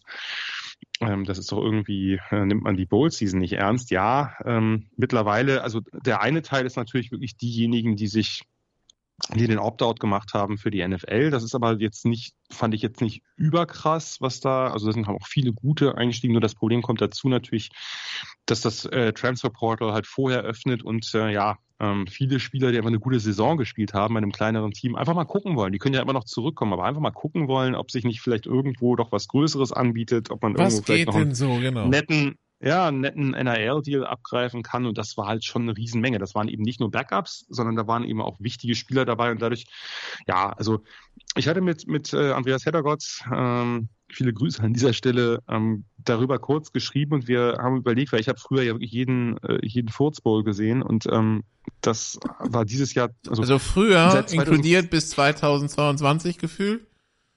Ja, letztes Jahr auch noch, obwohl ich da schon gemerkt habe, dass so ein bisschen die Stimmung bei mir nachlässt, aber ich habe es noch versucht. Ich habe auch eigentlich auf meinem Blog habe ich auch fast jeden Bowl, glaube ich, previewed und davon habe ich mich verabschiedet und ich muss auch, dieses Jahr war es schon so, dass ich relativ wenig gesehen habe und ich habe mit ihm noch überlegt und wir waren so, ich meinte, bei mir war es wahrscheinlich 2004, 2005 rum, wo man natürlich auch noch nicht so viele sehen konnte, dass ich so wenig geguckt habe. Es hat mich einfach nicht interessiert und dann hast du vielleicht auch ein Preview geschrieben und dir da ein bisschen Mühe mitgemacht und dann hörst du aber, dass die 3 Spieler, die zwar eigentlich gesagt haben, dass sie auflaufen, dann auch kurz vor Kickoff doch verzichten und dann hast du im Grunde genommen relativ viele Spiele gehabt, wo es einfach darum ging, wer tritt kompletter an.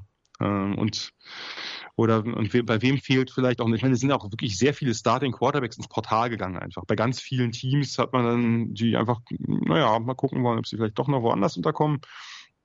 Und dann sind da zum Teil halt Backups oder Third Stringer aufgelaufen, die 5 Pässe geworfen haben. Und das, es hat einfach einen sehr, sehr begrenzten Wert. Darum würde ich auch mittlerweile dafür plädieren, dass man die Ergebnisse quasi so ein bisschen aus den Records auch der Head Coaches schreibt. Man sagt, ja, der hat einen Bowl verloren. Früher war das was Wichtiges, weil beide Teams in kompletter Stärke aufgetreten sind, weil beide Teams natürlich auch wahnsinnig, also selbst bei kleineren Bowls waren es oft giftige Spiele, weil man dieses Ende der Saison wollte man unbedingt gewinnen und heute hast du dann irgendwie zum Teil da wirklich absolute Rumpfteams auftreten, die, wo dann sagen, kannst du als Fan vielleicht sagen, okay, da guckst du schon mal für nächste Saison, wer könnte sich da in den Vordergrund spielen, aber das hat dann doch relativ begrenzte Aussagekraft und einen begrenzten Wert.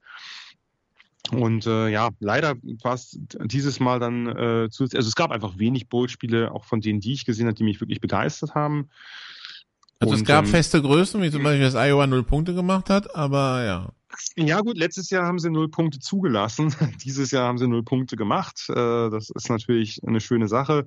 Das war natürlich, das ist so ein typischer Bowl gewesen. Wobei bei Iowa muss man ja sagen, da lag es jetzt nicht unbedingt daran, dass sie halt in einer schlechten Besetzung aufgetreten sind, sondern dass die Offense halt sich nicht verbessert hat, komischerweise in 3 Wochen. Und und Tennessee halt irgendwann, da muss man sagen, hat die Defense von Iowa ein bisschen nachgelassen. Vielleicht hat sie auch einfach keine Lust mehr gehabt. Nach der Saison ist die Spannung weg, dass man da jetzt nochmal so spielt, dass man jeden einzelnen Stück Kohle aus dem Feuer holt oder so.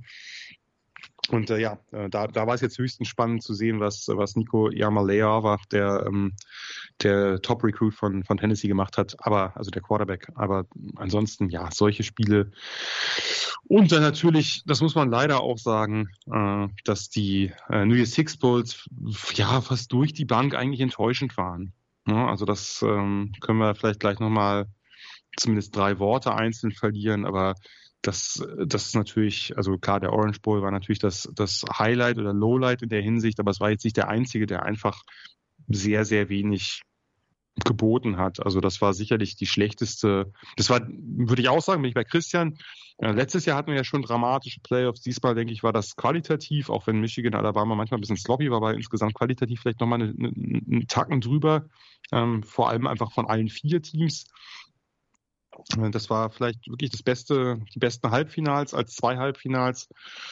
Aber die anderen New Year's Six Bowls, das war schon schwer zu ertragen. Ich habe sie zwar alle gesehen, wobei beim Orange Bowl bin ich in der Halbzeit raus, aber das war jetzt sicherlich nicht das, was man da drunter sich versprochen hat. Und ja, insofern würde ich dir zustimmen, das System so ist tot. Es kommt ja auch ein neues jetzt mit den 12er Playoffs. Ob das die anderen Bowls jetzt rettet, wage ich mal ganz vorsichtig zu bezweifeln. Glaube ich auch nicht. Christian, ich glaube, Florida State, dass da vielleicht der ein oder andere Spieler mehr sagt, so, ja, fürs Halbfinale wäre ich geblieben, aber also für die Nummer, die macht ja mal brav alleine, kann man nachvollziehen, dass jetzt 63-3 bei Georgia Florida State nicht zwingend Werbung für College Football ist, allerdings auch. Ja, aber da war ja fast mit zu rechnen. Also, die sind ja auf der letzten Rille, sind die ungeschlagen geblieben und die sind ja auch einfach schon ein bisschen verarscht worden. Entschuldigung, wenn ich es so hart formuliere. Ja. Übrigens, wir freuen uns alle, wir schreiben uns alle in den Kalender rein, Florida State Clemson nächstes Jahr mit DJ One.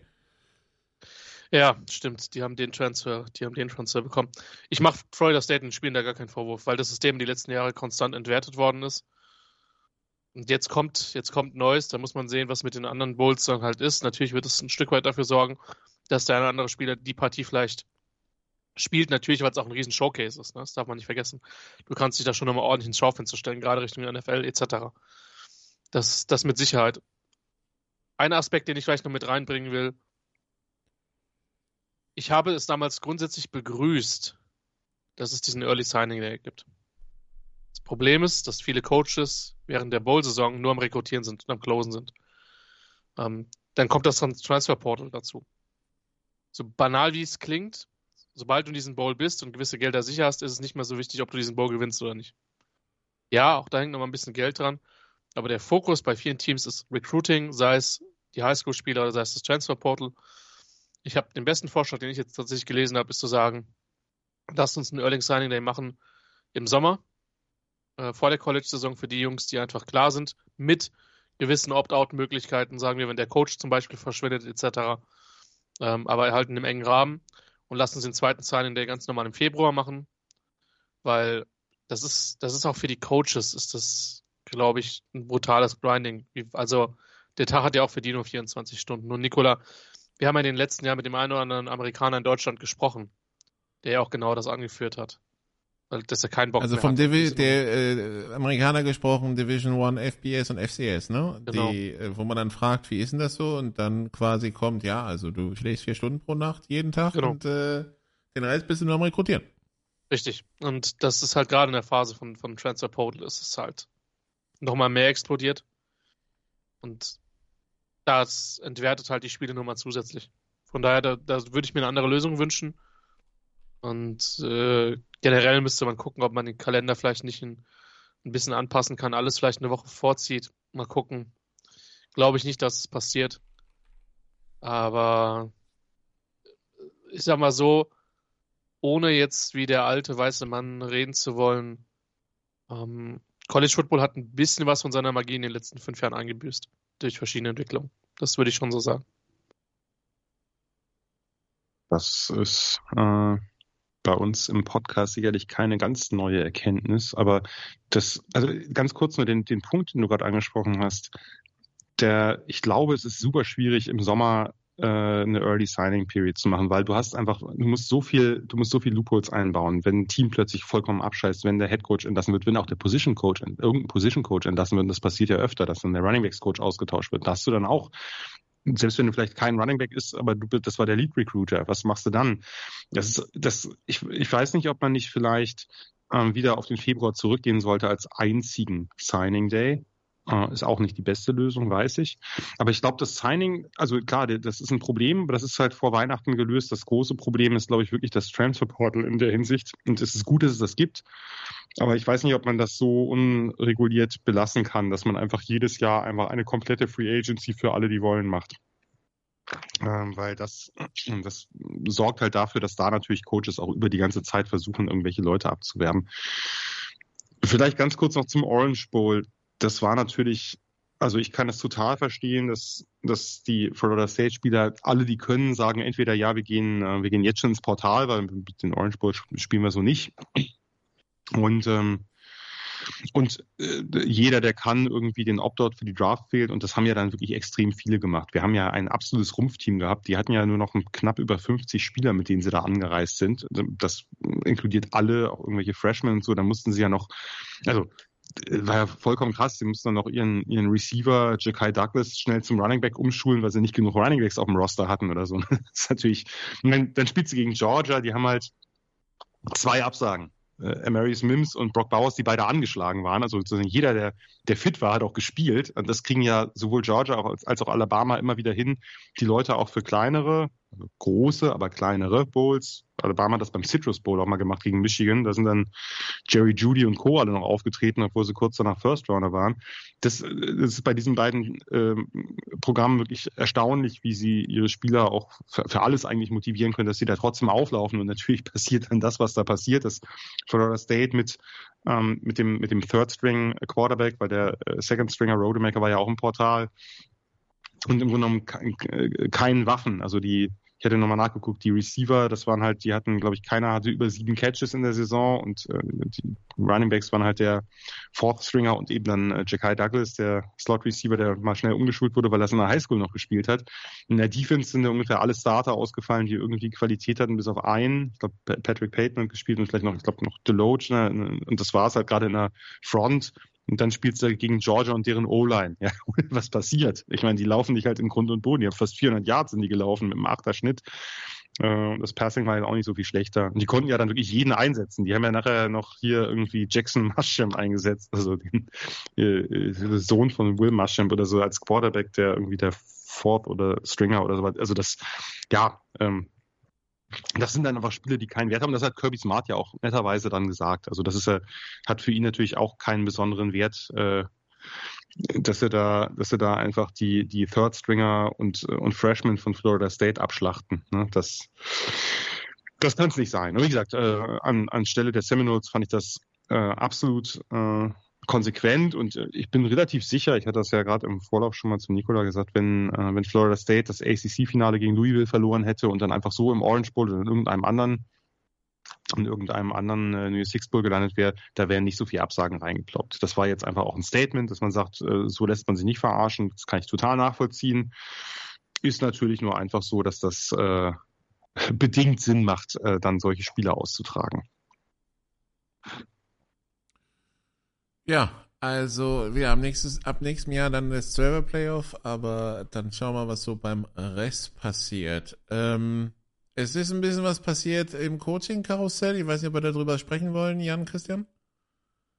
Können wir gerne. Ich würde vielleicht gerne noch ganz kurz 3 Sätze zu den New Year's Six Bowls Ach so, sagen. genau, ja, die New Year's Six Bowl, ja, mach mal. Also für diejenigen, die sie gesehen haben, ich weiß nicht, wie es euch ging, aber ich fand das wirklich, also auch sonst das mit Abstand die schlechteste Ausgabe. Das lag natürlich auch wieder daran, wir haben Missouri gegen Ohio State, tolles Spiel eigentlich mit zwei spannenden oder vor allem eine sehr interessante und überraschend gute Offense von Missouri gegen diese unglaubliche Defense von Ohio State und dann passiert aber, ne, dann geht halt Kyle McCord, der Quarterback von Ohio State, ins Portal, ist mittlerweile bei Syracuse. Der Backup Devin Brown, mit dem er in der Offseason im Sommer in Konkurrenz stand, verletzt sich halt nach ein paar Spielzügen und dann kommt halt Lincoln Kienholz, der Freshman, rein und wirkt am Ende ging es dann ein bisschen, am Anfang wirkt er so überfordert, wie es nur sein kann irgendwie. Und dann hast du halt ein Spiel, wo du halt weißt, okay, also Ohio State's Defense hat über 3/4 des Spiels einfach einen unglaublichen Job gemacht, diese Offense dann eben auch bei 0 Punkten zu halten, sodass du halt mit einer 3-0 Führung sogar noch ins letzte Viertel gehst. Irgendwann war es dann ein bisschen too much, aber auch da, Missouri, tolle Saison, natürlich super, dass man den Cotton Bowl gewonnen hat, aber auch das Spiel hat natürlich nicht den Wert, den es hätte, wenn Ohio State da, wie gesagt, das Marvin Harrison verzichtet, okay, aber dass du da dann mit dem dritten Quarterback spielen musst, der im Grunde noch keinen Snap richtig gesehen hat, auch Ole Miss, ne? Ole Miss wird sicherlich, reden wir nächstes Jahr noch ein bisschen mehr drüber, so wie die auf dem Transferportal zugeschlagen haben, müssen die irgendwie am Ende des Regenbogens einen Sack Gold gefunden haben. Also anders kann man sich das nicht vorstellen, die haben unfassbares Talent da reingezogen. Gewinnen den Peach Bowl gegen Penn State, bei denen halt, ja, nun auch Fashion nur der Top-Tackle und drei wichtige Defense-Starter, und eben die beiden Cornerbacks, die beiden Outside-Cornerbacks fehlen. Tolles Spiel von Ole Miss, keine Frage, war auch viel Kreativität dabei, aber auch da, ja, es ist halt nicht das Penn State von unter der Saison. Das merkt man allein daran, dass die statistisch beste Defense in der FBS dann 38 Punkte und irgendwie über 500 Yards zulässt. Das wäre halt wahrscheinlich, so gut Ole Miss auch ist, nicht passiert.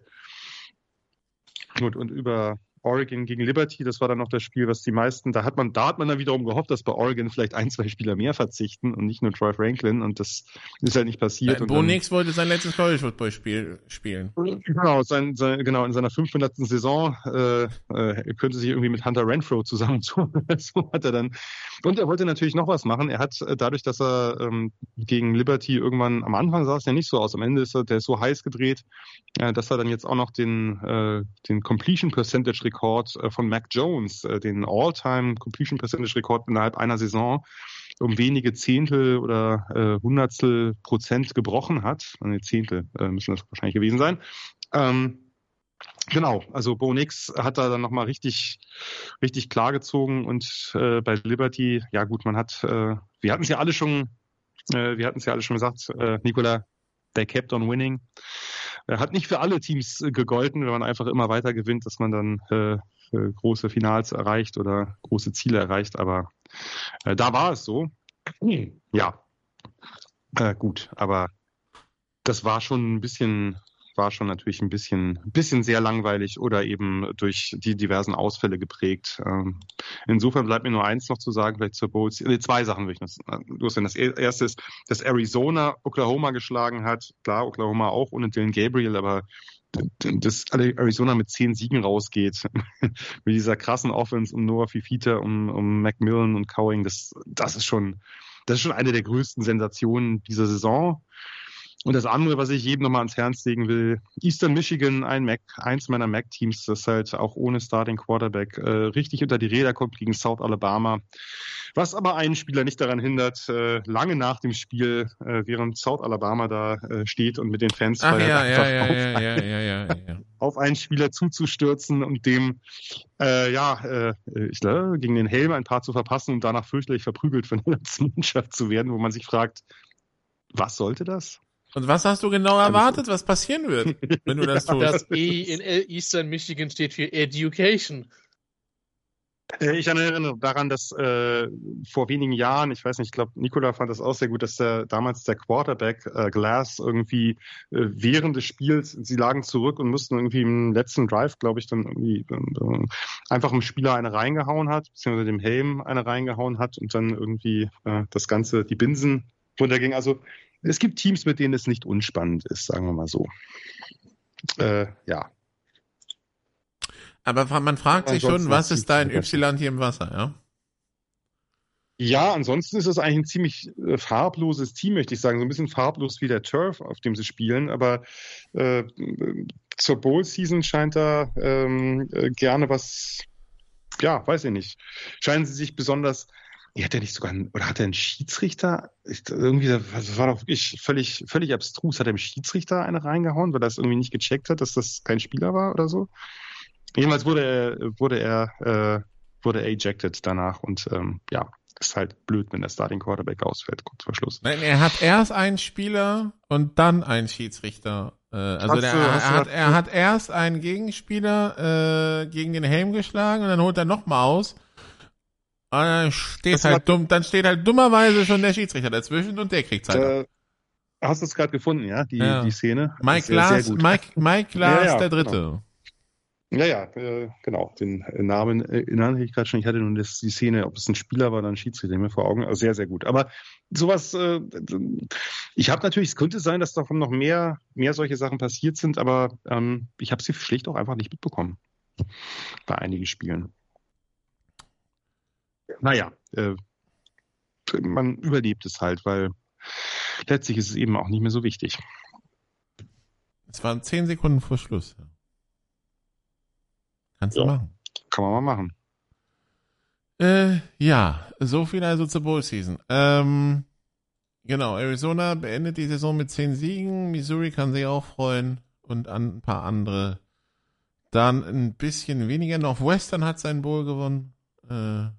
Und ja, das also zur Bowl Season. Wie gesagt, es gab noch ein paar Coaching-Wechsel im Laufe des Dezembers. Ich weiß nicht, ob wir die ansprechen wollen. Hau doch mal ein paar raus. Können wir ja. Moment, wo habe ich? Ich habe hier eine Liste vorbereitet. Ich habe sie jetzt natürlich erfolgreich wieder geschlossen. Kommt sofort. Also Manny Diaz ist von Penn State weg und ist jetzt Head Coach. War es bei Troy? Nee. Duke, genau. Duke. Ja, zweite Chance, ne? Nachdem er bei Miami das da nicht so gut geklappt hat. Super Defense gebaut bei Penn State, eine sehr aggressive Defense, also auch sehr riskante Defense, aber hat ja sehr gut geklappt. Und jetzt, ja, wird er Nachfolger von Mike Elko, denn der ist ja zurück zu Texas A&M, wo er vorher DC war, unter Jimbo Fisher. Jimbo Fisher, darüber haben wir ja schon geredet, ist ja nicht mehr dabei. Und da haben sie sich einfach denjenigen geholt, bei dem sie ja natürlich auch noch einen Teil des Rosters kennt und für eine gewisse Kontinuität steht und eben ja auch gezeigt hat bei Duke, was er wirklich in kurzer Zeit für ein kompetitives Team aufgebaut hat. Genau, ansonsten ist Woody Fritz von Tulane nach Houston. Und Ziemlich logisch, ne? Da ist viel drüber spekuliert worden. Das war ein ziemlich heißer Name in den Coaching-Ranks. Letztes Jahr schon, aber dieses Jahr dann schon? Ich hätte irgendwie gedacht, weil letztes Jahr hat er ja auch dicke Nummern abgelehnt. Mhm. Irgendwie hätte ich gedacht, der bleibt dann. Das ist gut. Du hast ja schon länger für Houston geworben als ein Team, was einfach strukturell ein bisschen weiter oben anklopfen könnte. Vielleicht hat das Willie Fritz auch so gesehen. Ich hätte gedacht, dass er dann zu einem hochkarätigeren, also aktuell hochkarätigeren Programm geht, als einem, was gerade sozusagen erst in die Power 5 aufgestiegen ist. Und, Aber gut, sehr, sehr gut. Das ist ja dann ja.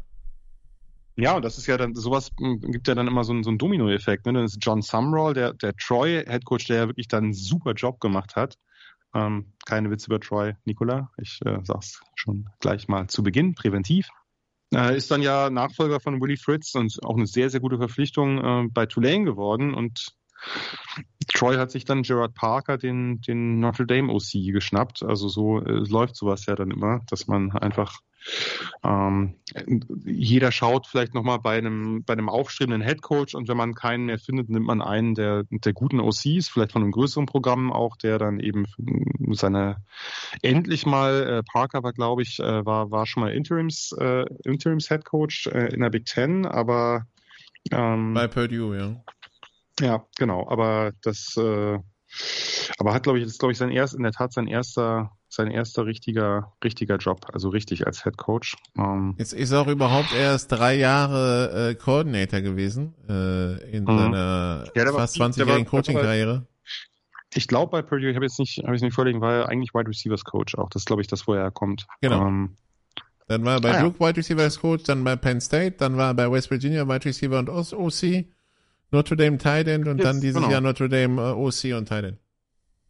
Genau, und hat ja jetzt wirklich auch eine sehr, sehr gute, also hat wirklich das Team da sehr gut auf oder die Offense wirklich sehr gut stabilisiert. Also das ist natürlich ein bisschen riskante Verpflichtung, aber ja genau, aber Troy ist natürlich jetzt auch nicht, also das ist, da hängen die Trauben jetzt nicht zu hoch, trotz der sehr guten Saisons jetzt unter Sumrall oder auch Neil Brown war da ja auch vorher. Wir bleiben trotzdem Troy. Ich weiß nicht, was du hast, Jan. Das verbinde ich mit unseren Anfangszeiten hier, lieber Nicola. Das ist hier sowieso. Ja, also wir hätten damals nicht gedacht, dass es noch so viele Niederlagen zu besprechen gibt, aber ja. Aber ansonsten. Das ist echt nicht wahr. Das ist echt nicht wahr. Übrigens, der Headcoach von Holy Cross ist jetzt bei James Madison. Genau, also James Madison muss man natürlich sagen, Curt Cignetti, einer der heißeren Coaches, der ist jetzt zu Indiana, ist Nachfolger von Tom Allen da und da bin ich sehr gespannt. Der hat ja auch im Portal schon ein bisschen für Aufsehen gesorgt und dann sich Curtis Rourke, den Ohio Quarterback, geholt. Das ist eine Personalie, die ich sehr spannend finde. Genau. Ja. Ansonsten noch zu erwähnen vielleicht, jetzt habe ich den Faden, genau, also Bob Chesney, da haben viele gesagt, Holy Cross die letzten Jahre, ich habe das ja mit meinen Bulls auch erlebt, die gegen Holy Cross verloren haben. Boston College hat diese Saison ja gegen Holy Cross sehr, sehr knapp und mit viel Glück gewonnen. Die Holy Cross Crusaders, wir wollen es gerne nochmal. Ja, genau. Und wer sich denkt, wo ist das? Das ist Massachusetts. Ja, und es ist damals, wie gesagt, die Bulls haben mit einer Hail Mary verloren gegen einen Quarterback, Matt Sluka, der halt vor allem Runner ist. Aber dann, ja, also es war wirklich grotesk.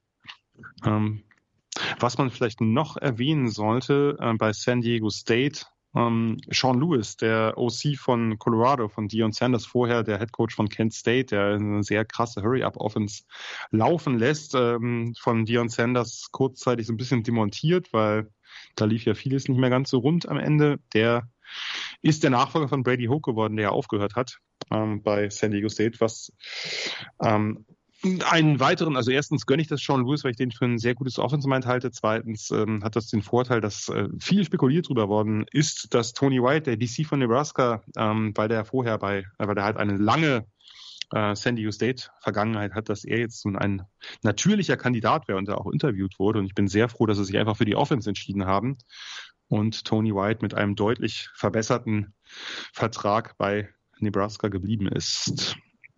Aber jetzt mal ernsthaft, die Nummer bei Colorado, und ich weiß, die haben dann noch Recruiting-technisch zugeschlagen, der andere einen Five-Star geflippt, einen O-Liner etc. Das Ding hat trotzdem so viel Katastrophenpotenzial im nächsten Jahr. Absolut. Also, ich werde da in der ersten Reihe sitzen, das kann ich euch garantieren. Ich muss schon wieder aufpassen, mein Bullshit-Detektor bei Deion Sanders schlägt mittlerweile deutlich öfter an, als ich das vermutet hätte. Ja, am Anfang ist einem das nicht so, da war man irgendwie, also da fand man das auch krass, wie er das gemacht hat, irgendwie, also der hat auch in der HBCU dumme Sachen von sich gegeben, ne? Also nix, also so richtig. Wirklich Sachen, die ein bisschen respektlos waren. Aber Fakt ist, er hat da halt gewonnen, hat ein Programm umgedreht, hat da rekrutiert wie sonst nix. Und ich sag mal so, jetzt kam halt mal der erste Roadblock, das ganze Handeln von der offensiven Seite des Balles würde ich mal mit unsouverän vorsichtig beschreiben wollen. Ja. Die Konsequenzen hast du ja gerade schon genannt. Die ersten drei Wochen von Colorado nächste Saison sind North Dakota State, bei Nebraska, bei Colorado State. Also bei Colorado State werden wahrscheinlich Waffen ausgepackt. Ja, das wird hässlich. Ja. Das Problem ist ja auch, dass dieses Jahr, also dass denen ja doch jetzt relativ viel Commits abgehauen sind. Die haben ja, letztes Jahr war das Recruiting-Ranking deutlich besser, obwohl er ja viel weniger Zeit hatte, aber da war der Hype so groß. Deion macht alles anders. Und jetzt sind ihm ja doch ein paar abhanden gekommen. Die haben jetzt ein relativ maues Ranking insgesamt. Ja, du hast recht, sie haben den Tackle geflippt, aber das sieht nicht so richtig gut aus. Also da gibt's schon Teams, die ein bisschen mehr für Furore gesorgt haben. Sie spielen dann zu Hause gegen Utah, Baylor, Oklahoma State, Kansas State und Cincinnati und auswärts bei Arizona, bei Kansas, bei Texas Tech und bei UCF. Das ist auch eine kurze Reise von Boulder nach Orlando. Ja, ich meine, gut, natürlich, die Big 12 ist natürlich jetzt die einfachste Power 4 Conference. Ne? Das muss man, ist ja klar, dass da hat man auch eine Chance, auch ein paar mehr Spiele zu gewinnen, als in dieser wirklich krass kompetitiven Pac 12 dieses Jahr. Aber das hätte schon, also wenn es ein bisschen weniger Chaos gegeben hätte und denen die Recruits geblieben wären und man das Gefühl hätte, dass das einfach nicht so auf Töne mit Füßen und nicht so auf seinen Launen besteht, sag ich mal, oder steht vor allem, dann hätte man da jetzt durchaus, wären die schon einer der Favoriten gewesen. nächste Saison. Und ich meine, Ja. das ist der schnellste Weg in die Playoffs, die Big 12 zu gewinnen gerade. Ne? Klar. Aber das beschreibt es schon perfekt, was du sagst. Also so mein Gefühl halt auch, was das Thema Launen betrifft. Mal abwarten. Ich meine, man darf auch Sanders, man darf ihm auch ein gewisses, also ich gestehe allen Leuten zu, dass die sich halt auch weiterentwickeln. Und ich halte Auf den jeden nach wie Fall. vor nicht Auf für jeden dumm. Überhaupt nicht. Nee, Null. ist er auch nicht. Überhaupt nicht. Von daher, der wird seine Schlüsse auch gezogen haben. Die Frage ist, was dann das Produkt ist. Denn um jetzt mal den alten Eduard Preisler rauszuholen, am Ende ist entscheidend, was in den 4x15 Minuten auf dem Platz halt passiert. Ne? So, und Ja. das war zum Schluss auch in vielen Bereichen, nicht nur was die reinen Scores betrifft, auch was die Präsentation betrifft. Aber gut, ja, Nikola, du hast recht, wie gesagt, Colorado State müssen wir auf jeden Fall uns anmarkern. Und müssen wir in irgendeiner Form... Ich möchte auch das Spiel davor, dass ihr euch das anmarkert. Das sind zwei alte Big Eight Rivalen, die sich wirklich früher gehasst haben ums Blut. Also Huskers gegen Buffs. Ja, aber da weiß ich nicht, wem ich weniger vertrauen soll bei dem Duell, ganz ehrlich. Alter, Nikola. Raiola vor 400-500 Jahren. Dylan Raiola, come on. Das wird jetzt ganz anders laufen alles. Wahrscheinlich im dritten Quarter dann gegen Colorado gebencht. Und dann, ja. Gegen wen? Ich gehe mal kurz. Das Gute ist, es gibt ja, also wir haben ja einen Daniel Okay, also Palin, Nebraska eröffnet gegen UTEP. Da muss was gehen. Und die Woche drauf gegen Northern Iowa. Nicht. Meine Güte, also was ist das denn für ein Luschen-Spielplan? Ich bitte dich. UTEP, Colorado, Northern Iowa. Das sind die ersten 3 Wochen von Nebraska. Ja, danach geht's in den Conference-Spielplan. Also wenn sie da jetzt nicht 3-0 rauskommen, weiß ich auch nicht. Ja, Colorado würde ich jetzt nicht so... Würde ich jetzt auch sagen. Also 2-1 ist ein Muss. Colorado ist jetzt kein Gimme. Aber trotz auswärts? der schlechten... Wie gesagt. Ach so, ja, der ewig jungen, okay, wir haben den ewig jungen Klassiker Nebraska gegen UCLA dann, fantastisch. Und im November, und im November Nebraska im Kolosseum gegen USC, okay. Vor 350 Zuschauern. Das hast du jetzt gesagt. Gut, aber keine Sorge, ihr werdet auf jeden Fall was vor der Saison, schätze ich mal, von uns hören. Und vielleicht ja sogar noch nach dem NCG. Aber die Schedules werden weird werden. Das wird nächstes Jahr mal gucken, wie sehr das unsere alle psychische Konstitution beeinflussen wird. Ich meine, Jan hatte das ja so ein bisschen als das letzte Jahr angekündigt, oder nicht das letzte Jahr, aber das letzte Jahr im alten Rhythmus. Ja, für mich persönlich emotional und auch für den Blog wahrscheinlich, ne? Aber das heißt ja nicht, also müssen wir natürlich ein bisschen gucken, wie es weitergeht, weil ja jetzt auch gab vielleicht 1, 2 Ausfälle zu viel bei uns, muss man ja auch selbstkritisch anmerken, aber das ist natürlich nichts für die nächsten Wochen als Entscheidung. Also wir machen bestimmt noch einen zum Finale, hoffe ich mal. Ja. Ja, klar. Ja. Und B, also ich hatte gerade geschaut, wann ist die Pause vor den Playoffs in der GFL? Da würde ich ja wieder rüber jetten. Das ist aber das mit Nebraska gegen Colorado hätte ich ja überlegt, ob ich hinfahre, aber Nebraska gegen Northern Iowa, also da muss Nebraska leider auf mich verzichten, Jan. Dann müssen wir zu dritt hin.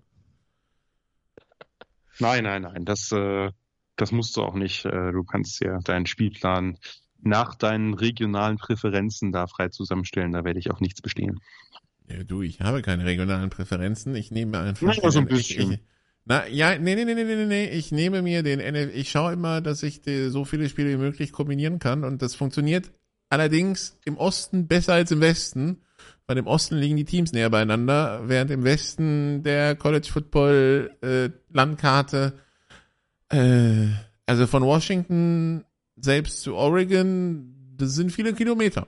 Ja, während sowas wie jetzt dieses Jahr donnerstags Philadelphia, freitags Maryland und dann schnell rüberhüpfen nach Detroit für Samstag Michigan State. Okay, auch wenn das ein Reinfall war und Sonntag Detroit Lions, das funktioniert besser da drüben. Deshalb, also wenn es ein bisschen ostlastig wird, dann ist es tatsächlich so. Das hat aber, wie gesagt, mit den kürzeren Distanzen zwischen den einzelnen Standorten zu tun. Der Westen ist halt, man unterschätzt es immer, wie groß dieser amerikanische Westen ist. Aber du könntest auch den Süden nehmen, da gibt's natürlich auch viel. Könnte ich also auch. Der Staat Florida bietet ja sowohl College Football als auch NFL-mäßig ein paar Optionen. Auf der anderen Seite, ja, aber so Florida und also Florida im September mit so, keine Ahnung, 37 Grad und 95% Luftfeuchtigkeit ist jetzt aber auch nicht so unbedingt, also, weißt du, das ist der Norden ein bisschen angenehm. Da ballert's auch und da ist auch gern feucht, aber ja. Nicola, du musst dich mal entscheiden. Erst findest du im Norden ist es viel zu kalt, nur wenige Monate später und jetzt ist es schon wieder zu heiß. Gibt es ein richtiges Wetter? Ja, so zwischen 15 und 30 Grad ist okay. Weniger braucht's nicht, mehr auch nicht. Aber die Spanne, die ist okay. Deshalb dann vielleicht eher im November der Südwesten, weil in Kalifornien ist eigentlich immer warm.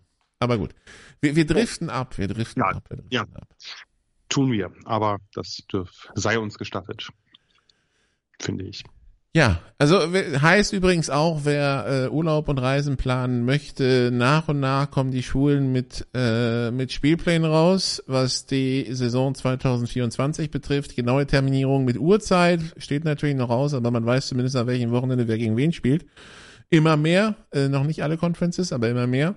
Von daher kann man auch darauf hinweisen. Wir weisen darauf hin, auf das Finale, wie gesagt, Montag auf Dienstag in Houston zwischen Michigan und Washington, die 1 gegen die 2, und dann sind wir ganz gespannt, was da passiert, und beabsichtigen das dann auch nochmal in einer Podcast-Folge zu besprechen.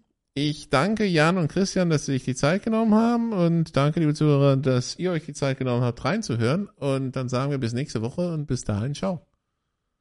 You did what you had to do and you won the game. Das waren die Sofa Quarterbacks mit der Extravaganza zur National Football League auf sportradio360.de. Wenn Sie Fragen, Anmerkungen, Gegenbeispiele haben, schreiben Sie uns entweder auf unserer Facebook-Seite, über unseren Twitter-Account @sportradio360 oder direkt an steilpass@sportradio360.de. Great job, guys! Und versäumen Sie nicht unsere nächste Big Show, jeden Donnerstag neu auf www.sportradio360.de. One day at a time. Keep getting better as a football team, and we'll see what happens.